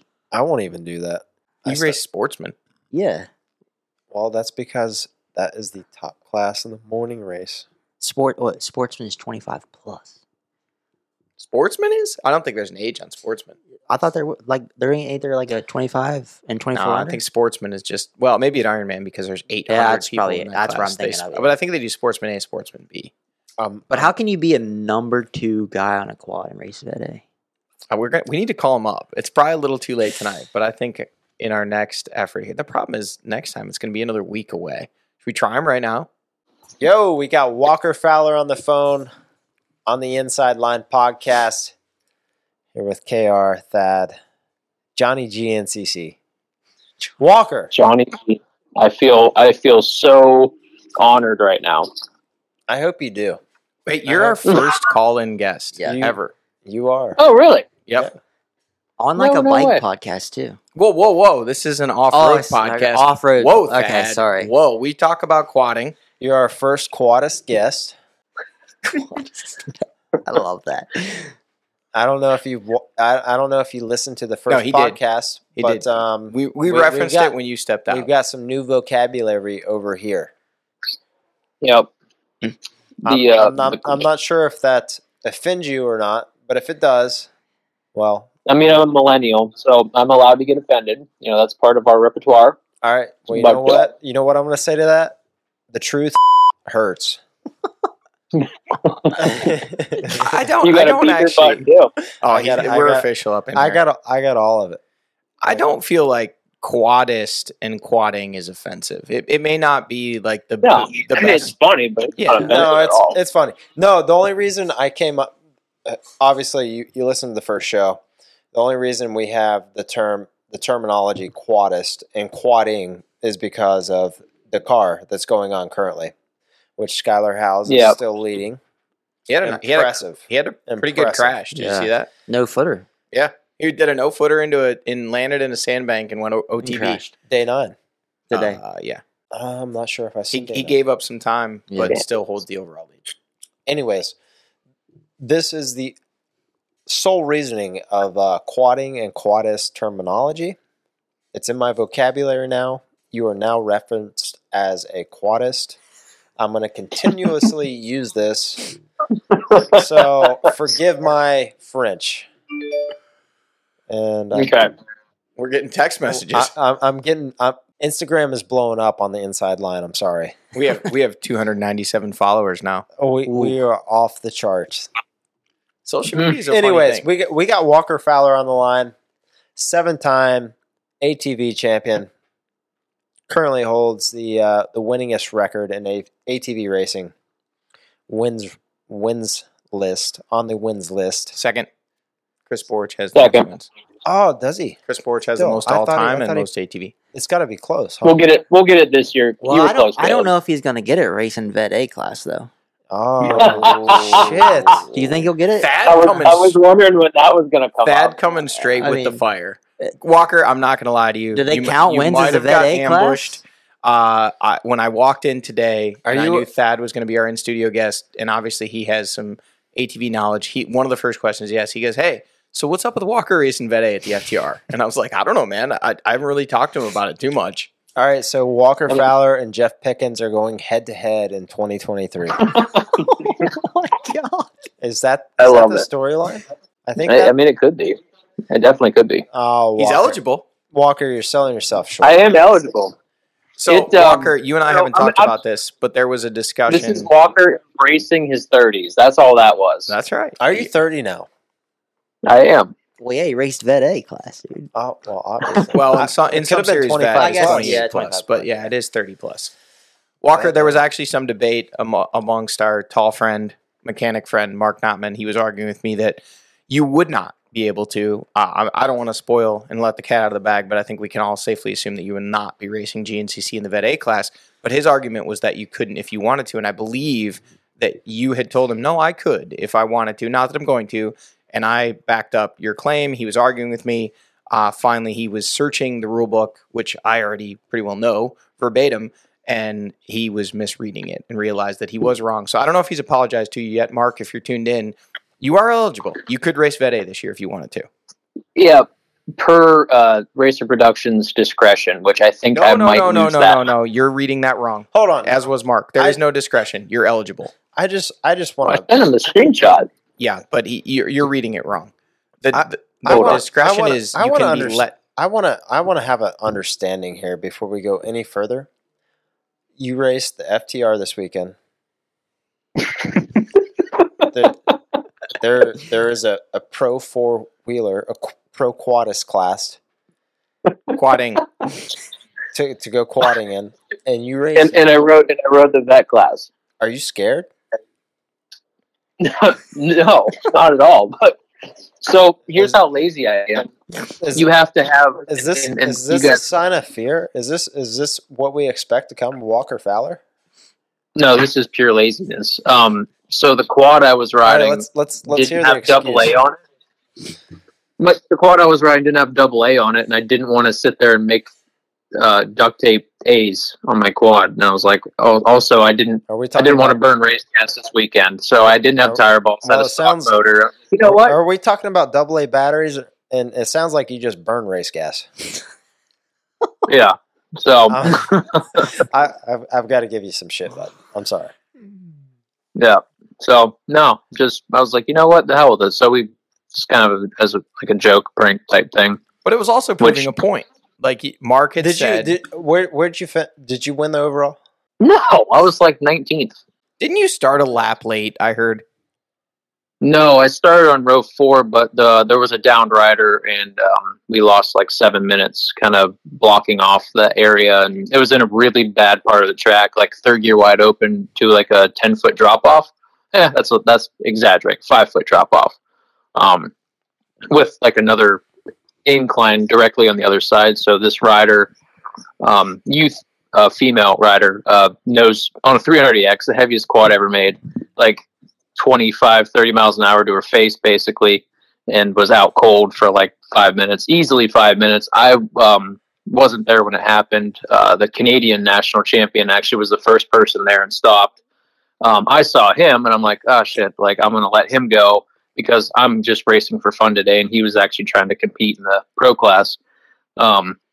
Since he had already committed to sticking around, he just stayed there, so I kind of blocked another part of this. It was between a double green too, which so the moral moral of the story like was you're being a good guy and letting the race continue to lose. I'm not there. I wasn't there for GNC.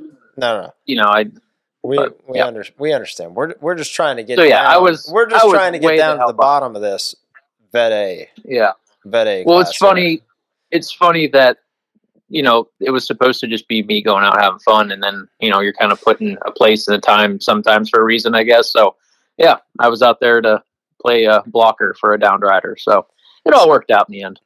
Yeah, I believe so. So what's in the cards for Walker Fowler come 2023? I feel like this is going to be a real storytelling season here. Obviously 7 straight championships, second most ATV winning rider of all time. Hell of a career, absolutely phenomenal. What is your expectation? What's the goal? Obviously, the goal is to win every time. Yeah, no doubt. Yeah. What's it going to take to get back to the top step, and what are we doing to make sure we put ourselves in the position to get there? I mean, starting off by running bed A. Testing the waters in bed A, knows he could probably get a championship there. Let's that was a great starting point. Let's dip our toes in the water here. He's like, I don't know if I'm ready to retire, but they make this class for guys that are plus 30, so I'm not 30. So but just I didn't have any, not that I didn't have any fun last year, but I was having some internal struggles for sure. And obviously, my mechanic and Johnny and a lot of people close in my group knew that I was being challenged, physically, mentally, just a younger rider. My girlfriend's pointing at herself, Elisa, sorry. Yeah, she obviously is probably firsthand knows, the battle with, your head and your body and everything. Coming off of a knee injury that I never did have fixed. I don't necessarily think that's slowing me down, but it could be, but I just don't really have the time or resources right now to get it fixed. So, man up and deal with it. On a four-wheeler, it's not such a big deal as long as you don't do what you did to hurt it again. So yeah, just try to have fun, try to get kind of back to the basics. I think we say that, most riders in this position say that, but for me, I really need to try to just go do my thing and stop worrying about what everyone else is doing and just focus on myself, which I'm really bad at doing. Also, being a little bit older and heel times and stuff, I think I have to start taking, some self-care kind of into account. So, we're used to just never stretch, never do anything, just go out and eat chicken nuggets and just be, young and be able to do that. Now I do have to watch what I'm eating and drinking and kind of be on a schedule, which I don't do well with. And yeah, just, being an adult. They say the hardest thing to do after you win a championship is defend it. You successfully did that 6 times. I think that's false. Well, that's your perspective. They say Walker, that. what do you think? They say that. I'm not saying you said that. They say that. The first one was hard, but it wasn't so. You smashed everybody. Tell them to. So it's hard. Like, I'm just saying, you year after year after year, like, of not winning, you're like, okay, am I ever going to win? And you don't, since you don't know how to win. You can win races, but as far as putting a season together, failing, you're like, whatever, I'll figure it out one day. And then once you do it, you're like, okay, did I get lucky? Did I actually figure it out? So I think it's more of a mental thing to a degree. Do you feel there's any less pressure on you coming into this year not having 100% less pressure? What I was getting at. Like you don't have the bullseye on your back. Bryson does at this point. But at the same time, you have the tools in your toolbox and the knowledge of what it takes. Do you feel that almost maybe puts you in the driver's seat without being arrogant? Okay, all right. No, but I'm in a position where I'm still young enough to, I think, have a chance. Like I've actually been thinking lately. I'm like, not that I want to put myself in a bad situation, but like, I'm at a point now where I can maybe take some risks or gambles that I wouldn't usually do because I've been, so focused on being consistent, not throwing it away and making sure I was always there, even if that was a second, third, fourth place versus now I got nothing to lose. My whole goal was to try to win 10 straight. I failed. So what the hell? I might as well go for broke now to a degree. There is a mental block of getting hurt, but, yeah, I mean, honestly, I need to have results, so it doesn't matter. Walk us through that mental block of the standpoint of possibly injuring yourself. Like, We had this brought up with Ben. Does that play a factor, like while you're racing, or is when you're in the moment, when you're in a heated battle to win the race, is it not necessarily win at all costs, but do everything you possibly can to get the job done?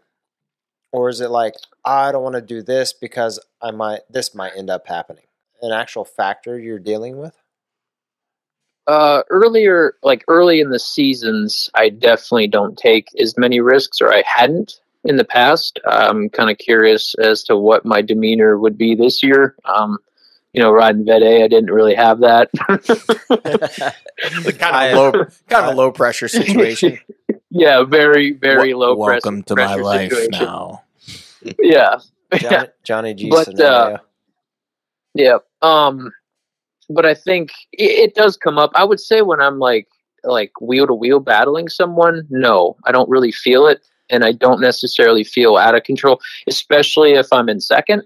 So like at the buckwheat, when Bryson got ahead of me, the pace picked up tremendously and I was comfortable with it. I just didn't have that pace myself.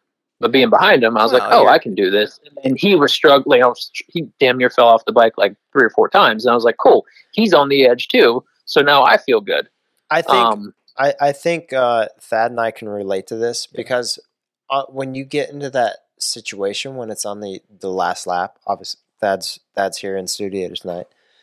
When you get in that situation late in the race and you're pushing to the max, like getting hurt is not a scenario in your mind. You're just you're getting to the finish line and trying to beat the guy in front of you. Yeah, you're just trying to win. What. Like that's the only thing you're thinking about is I need to pass this. Yeah, and you've been on the machine so long at that point that like you're like, cool. If it hasn't happened up at this point, it probably isn't going to happen. Or again, you're so laser focused on one job, one task. It doesn't matter. People are like, "Did you see me cheer?" And I'm like, "Usually I would, but if it was the last lap, no, I didn't see shit because I'm so focused on just getting home, and trying to be in first." You don't see a pit board. You don't see anybody cheering for you. Nothing. Like it's all eyes forward. Like it's I call this the blackout zone.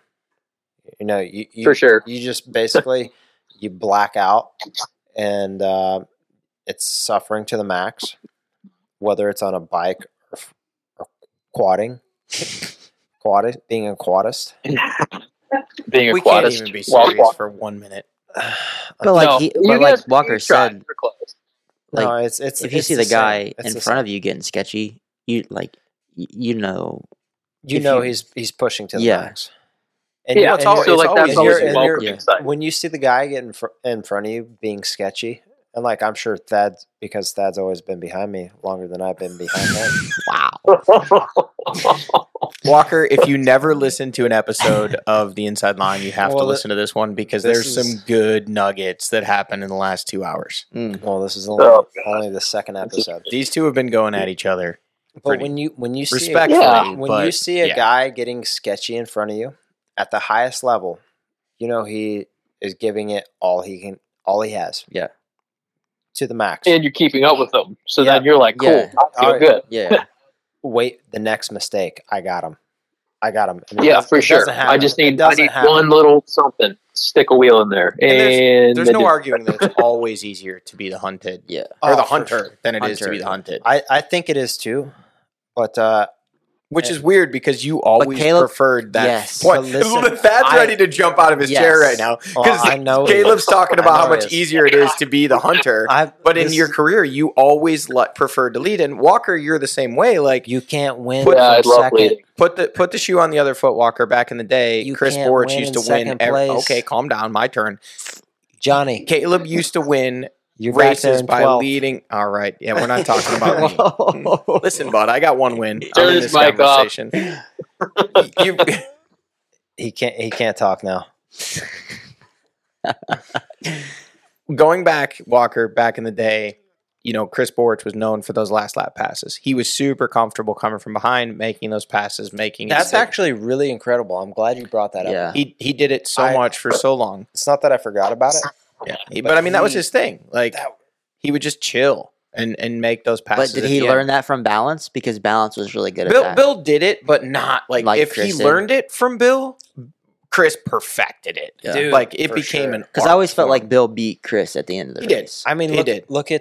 look at Chris's last championship, past Walker. Oh and, God, what, 3 Walker, turns left? sit down. They're trying to cut your legs out from under you. I'm not trying to cut his legs No, out. I from know, under I know. dude, Need how do any you more not cover body- that?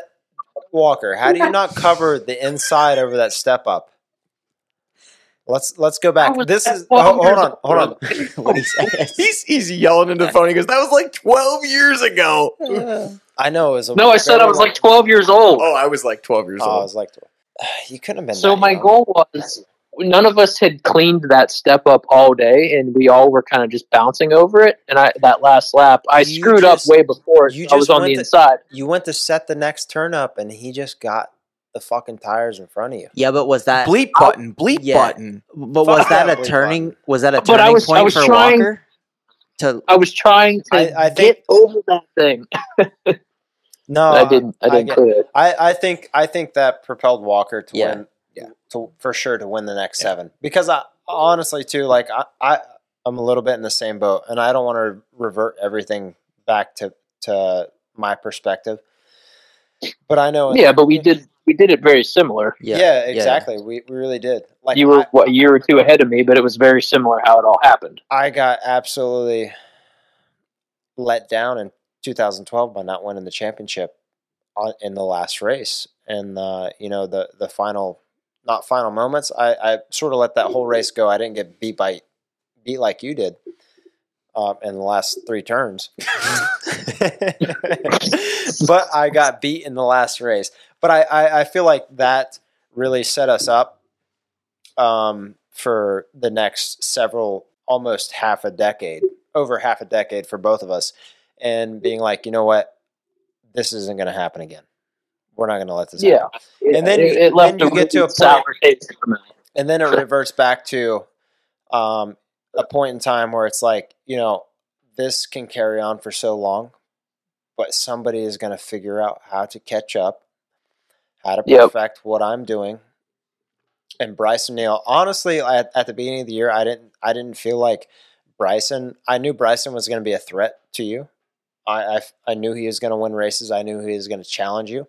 Obviously, that one DNF early in the year really set you back, and then Bryson had his at Snowshoe.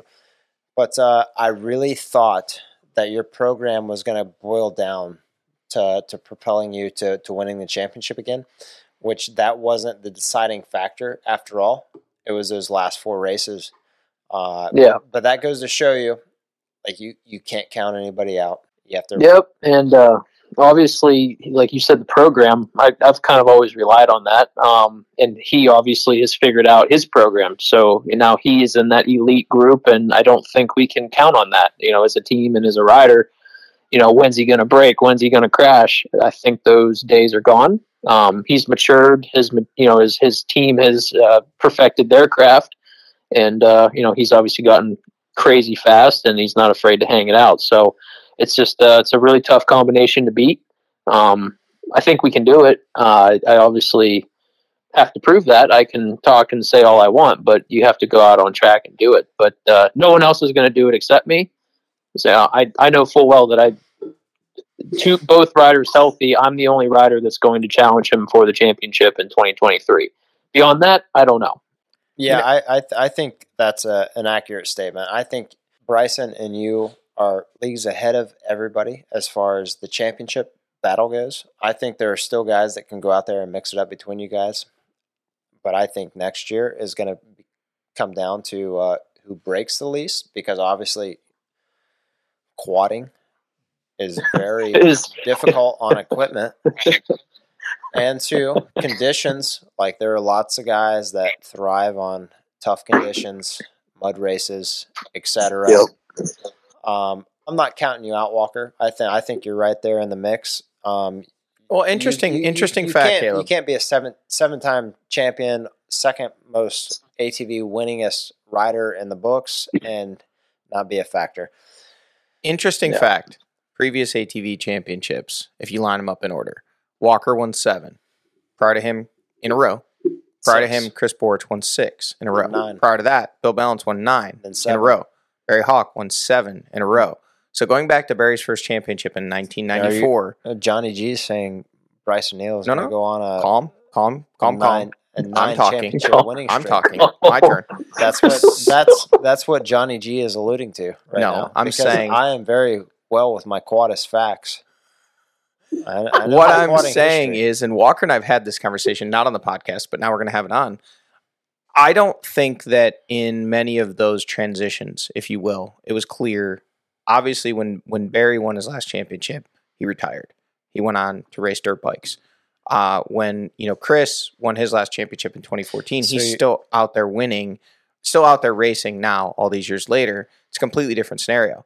I believe. And this is not taking, obviously Walker and I are close. We share a lot of the same sponsors, but I'm also a student of the game. I watch this. I believe that what we see going into next year is the first time in a long time that we have a new champion. A potential battle for not a consecutive championship. Absolutely. Everything Johnny is saying is correct. I think now, bike side. I didn't quite get the point. What was the point? I missed it. The point is, like, we don't believe anybody is going on an ATV win streak in the near future. As far as it won't be easy. Yeah, it's not going to be easy. It's not to say it can't be done. Absolutely not, because don't ever count anybody out. Don't ever count history out. don't count history out, for sure. I like that. But what Johnny is alluding to is Walker 7 in a row, Chris 6 in a row, Barry 7 in a row, Bill 9 in a row. Wrong order, obviously. Yeah, you had it all. You had it all right. I got it all right, but Bill was in the middle of there. But yeah, no, but we're looking at I need a beer. A first non-repeater. We're looking at the first non-consecutive championship, possibly. Yep. In the last 25 years. Yeah. Or it could be more of the same. And I think the man who has the say so to make that happen or not happen is sitting on the phone. Yeah. This is a good episode. Walker, thanks for coming on. We appreciate it. Yeah, I don't think I contributed much, but here we are. No, that's good. That's what the Inside Line's all about. We're going to do, coming up here, Walker, we're going to do a season preview. We'd love to have you back on, even if just for a short call-in, or if we can get you up this way and actually have you in studio. But thanks again for taking the call tonight, giving us a little perspective on your new career as a Vet A racer, and coming back to defend only an FTR though, and then coming back to top defend, amateur baby, top am baby, coming back to defend. Actually, I wasn't even top am. I can't even take that claim. Well, we look forward to you and Jeff Pickens battling it out for Vet A. It's over. All right, sounds good. Walker, thanks for coming on. See you guys. We'll see you later. Yeah. You boys have fun. That was good. Yeah, it's like, is the vet class the new era of GNCC champions? I think it is. Because Jordan Ashburn, 31. Yeah. Bryson Neal, not 30, but 28. Yeah, getting close. Walker, 30. Yeah. Like, is that... Thad 33. Yeah, I'm about to win the championship at 33. Is so he No. Thad's the oldest. No, Strang's older than me. Oh, shit. Yeah, he is. Don't throw. You already cracked my age the other night. Hey, if we're gonna start talking ages, I think it was Rodney Smith, not 41. 41 won a championship. I don't know if he was 41. Maybe. Yeah, I just watched. He was close. I have the Iron Man 40 DVD. Or 40. I think he turned 41 Yeah. towards the end of the season. So he was winning races 40-41. I'm gonna go ahead and toot my own horn. I think I hold the record on ATVs 05. for the oldest race winner at 39. So Thad, come on, man, you got 8 more years. Yeah. Rodney was 41 winning Hey, championships. if they keep paying my paychecks, I mean, I'll race for as long as I can. If you want to think of it that way, you could still rack up as many championships as Caleb if you start winning them this year in 2023 and retire at the same age Rodney did. And 41's not old. Yeah. I mean, I like your mindset. Yeah. It's a good mindset. Get it done. Yeah. But yeah, vet class is the new GNCC champion. 30's the new 20, baby. Yeah, baby. I feel that every day I wake up. Yeah, 20 until years you step old. out of bed, and then you're like, 30's the new 55, Yeah, I heard baby. that, for sure. Can't even hardly put my sock on in the mornings, let alone do backwards, crooked lunges. Caleb's like, put your leg farther behind you. Let me get right on that. Yo, is there not yoga at Ranch Russell this year? Is that not part of the program? We should bring it back up. Yeah. I got. You guys got the big setup out there now. I'll tune you in YouTube yoga with Adrian. We'll do it tomorrow. Our morning. bikes got kicked out of the main garage because we're ping pong athletes now. Yeah, well, I think we need to turn that into a yoga studio. You got your mat? Yeah, there's like 30 mats out Great. here. I brought my own. We got a You bunch. would. We need to set up heaters one day and do hot yoga. Oof. Bunch of men That's sweating brutal. together. If you've never done it, folks at home, you don't know how tough it is. That is serious. Bikram Oh. yoga, hot yoga. All we have to do is go out the back door right there where the sun shines all Yeah, day. it Yeah, does get hot that on is that true. side of the building. Sit right next to that black door and that green metal. 30's the new 20. Thad, anything else? We're winding We never this even one. talked anything about silly season. Well, good for us. Hope you guys enjoyed it. We'll do it again next time. See ya. Thanks for listening to the Inside Line Podcast. Made possible by the folks at Carey Resources, a real estate and property development that's WFO. Because we all have to work hard to play hard. Check out their available assets and website at careyresources.com.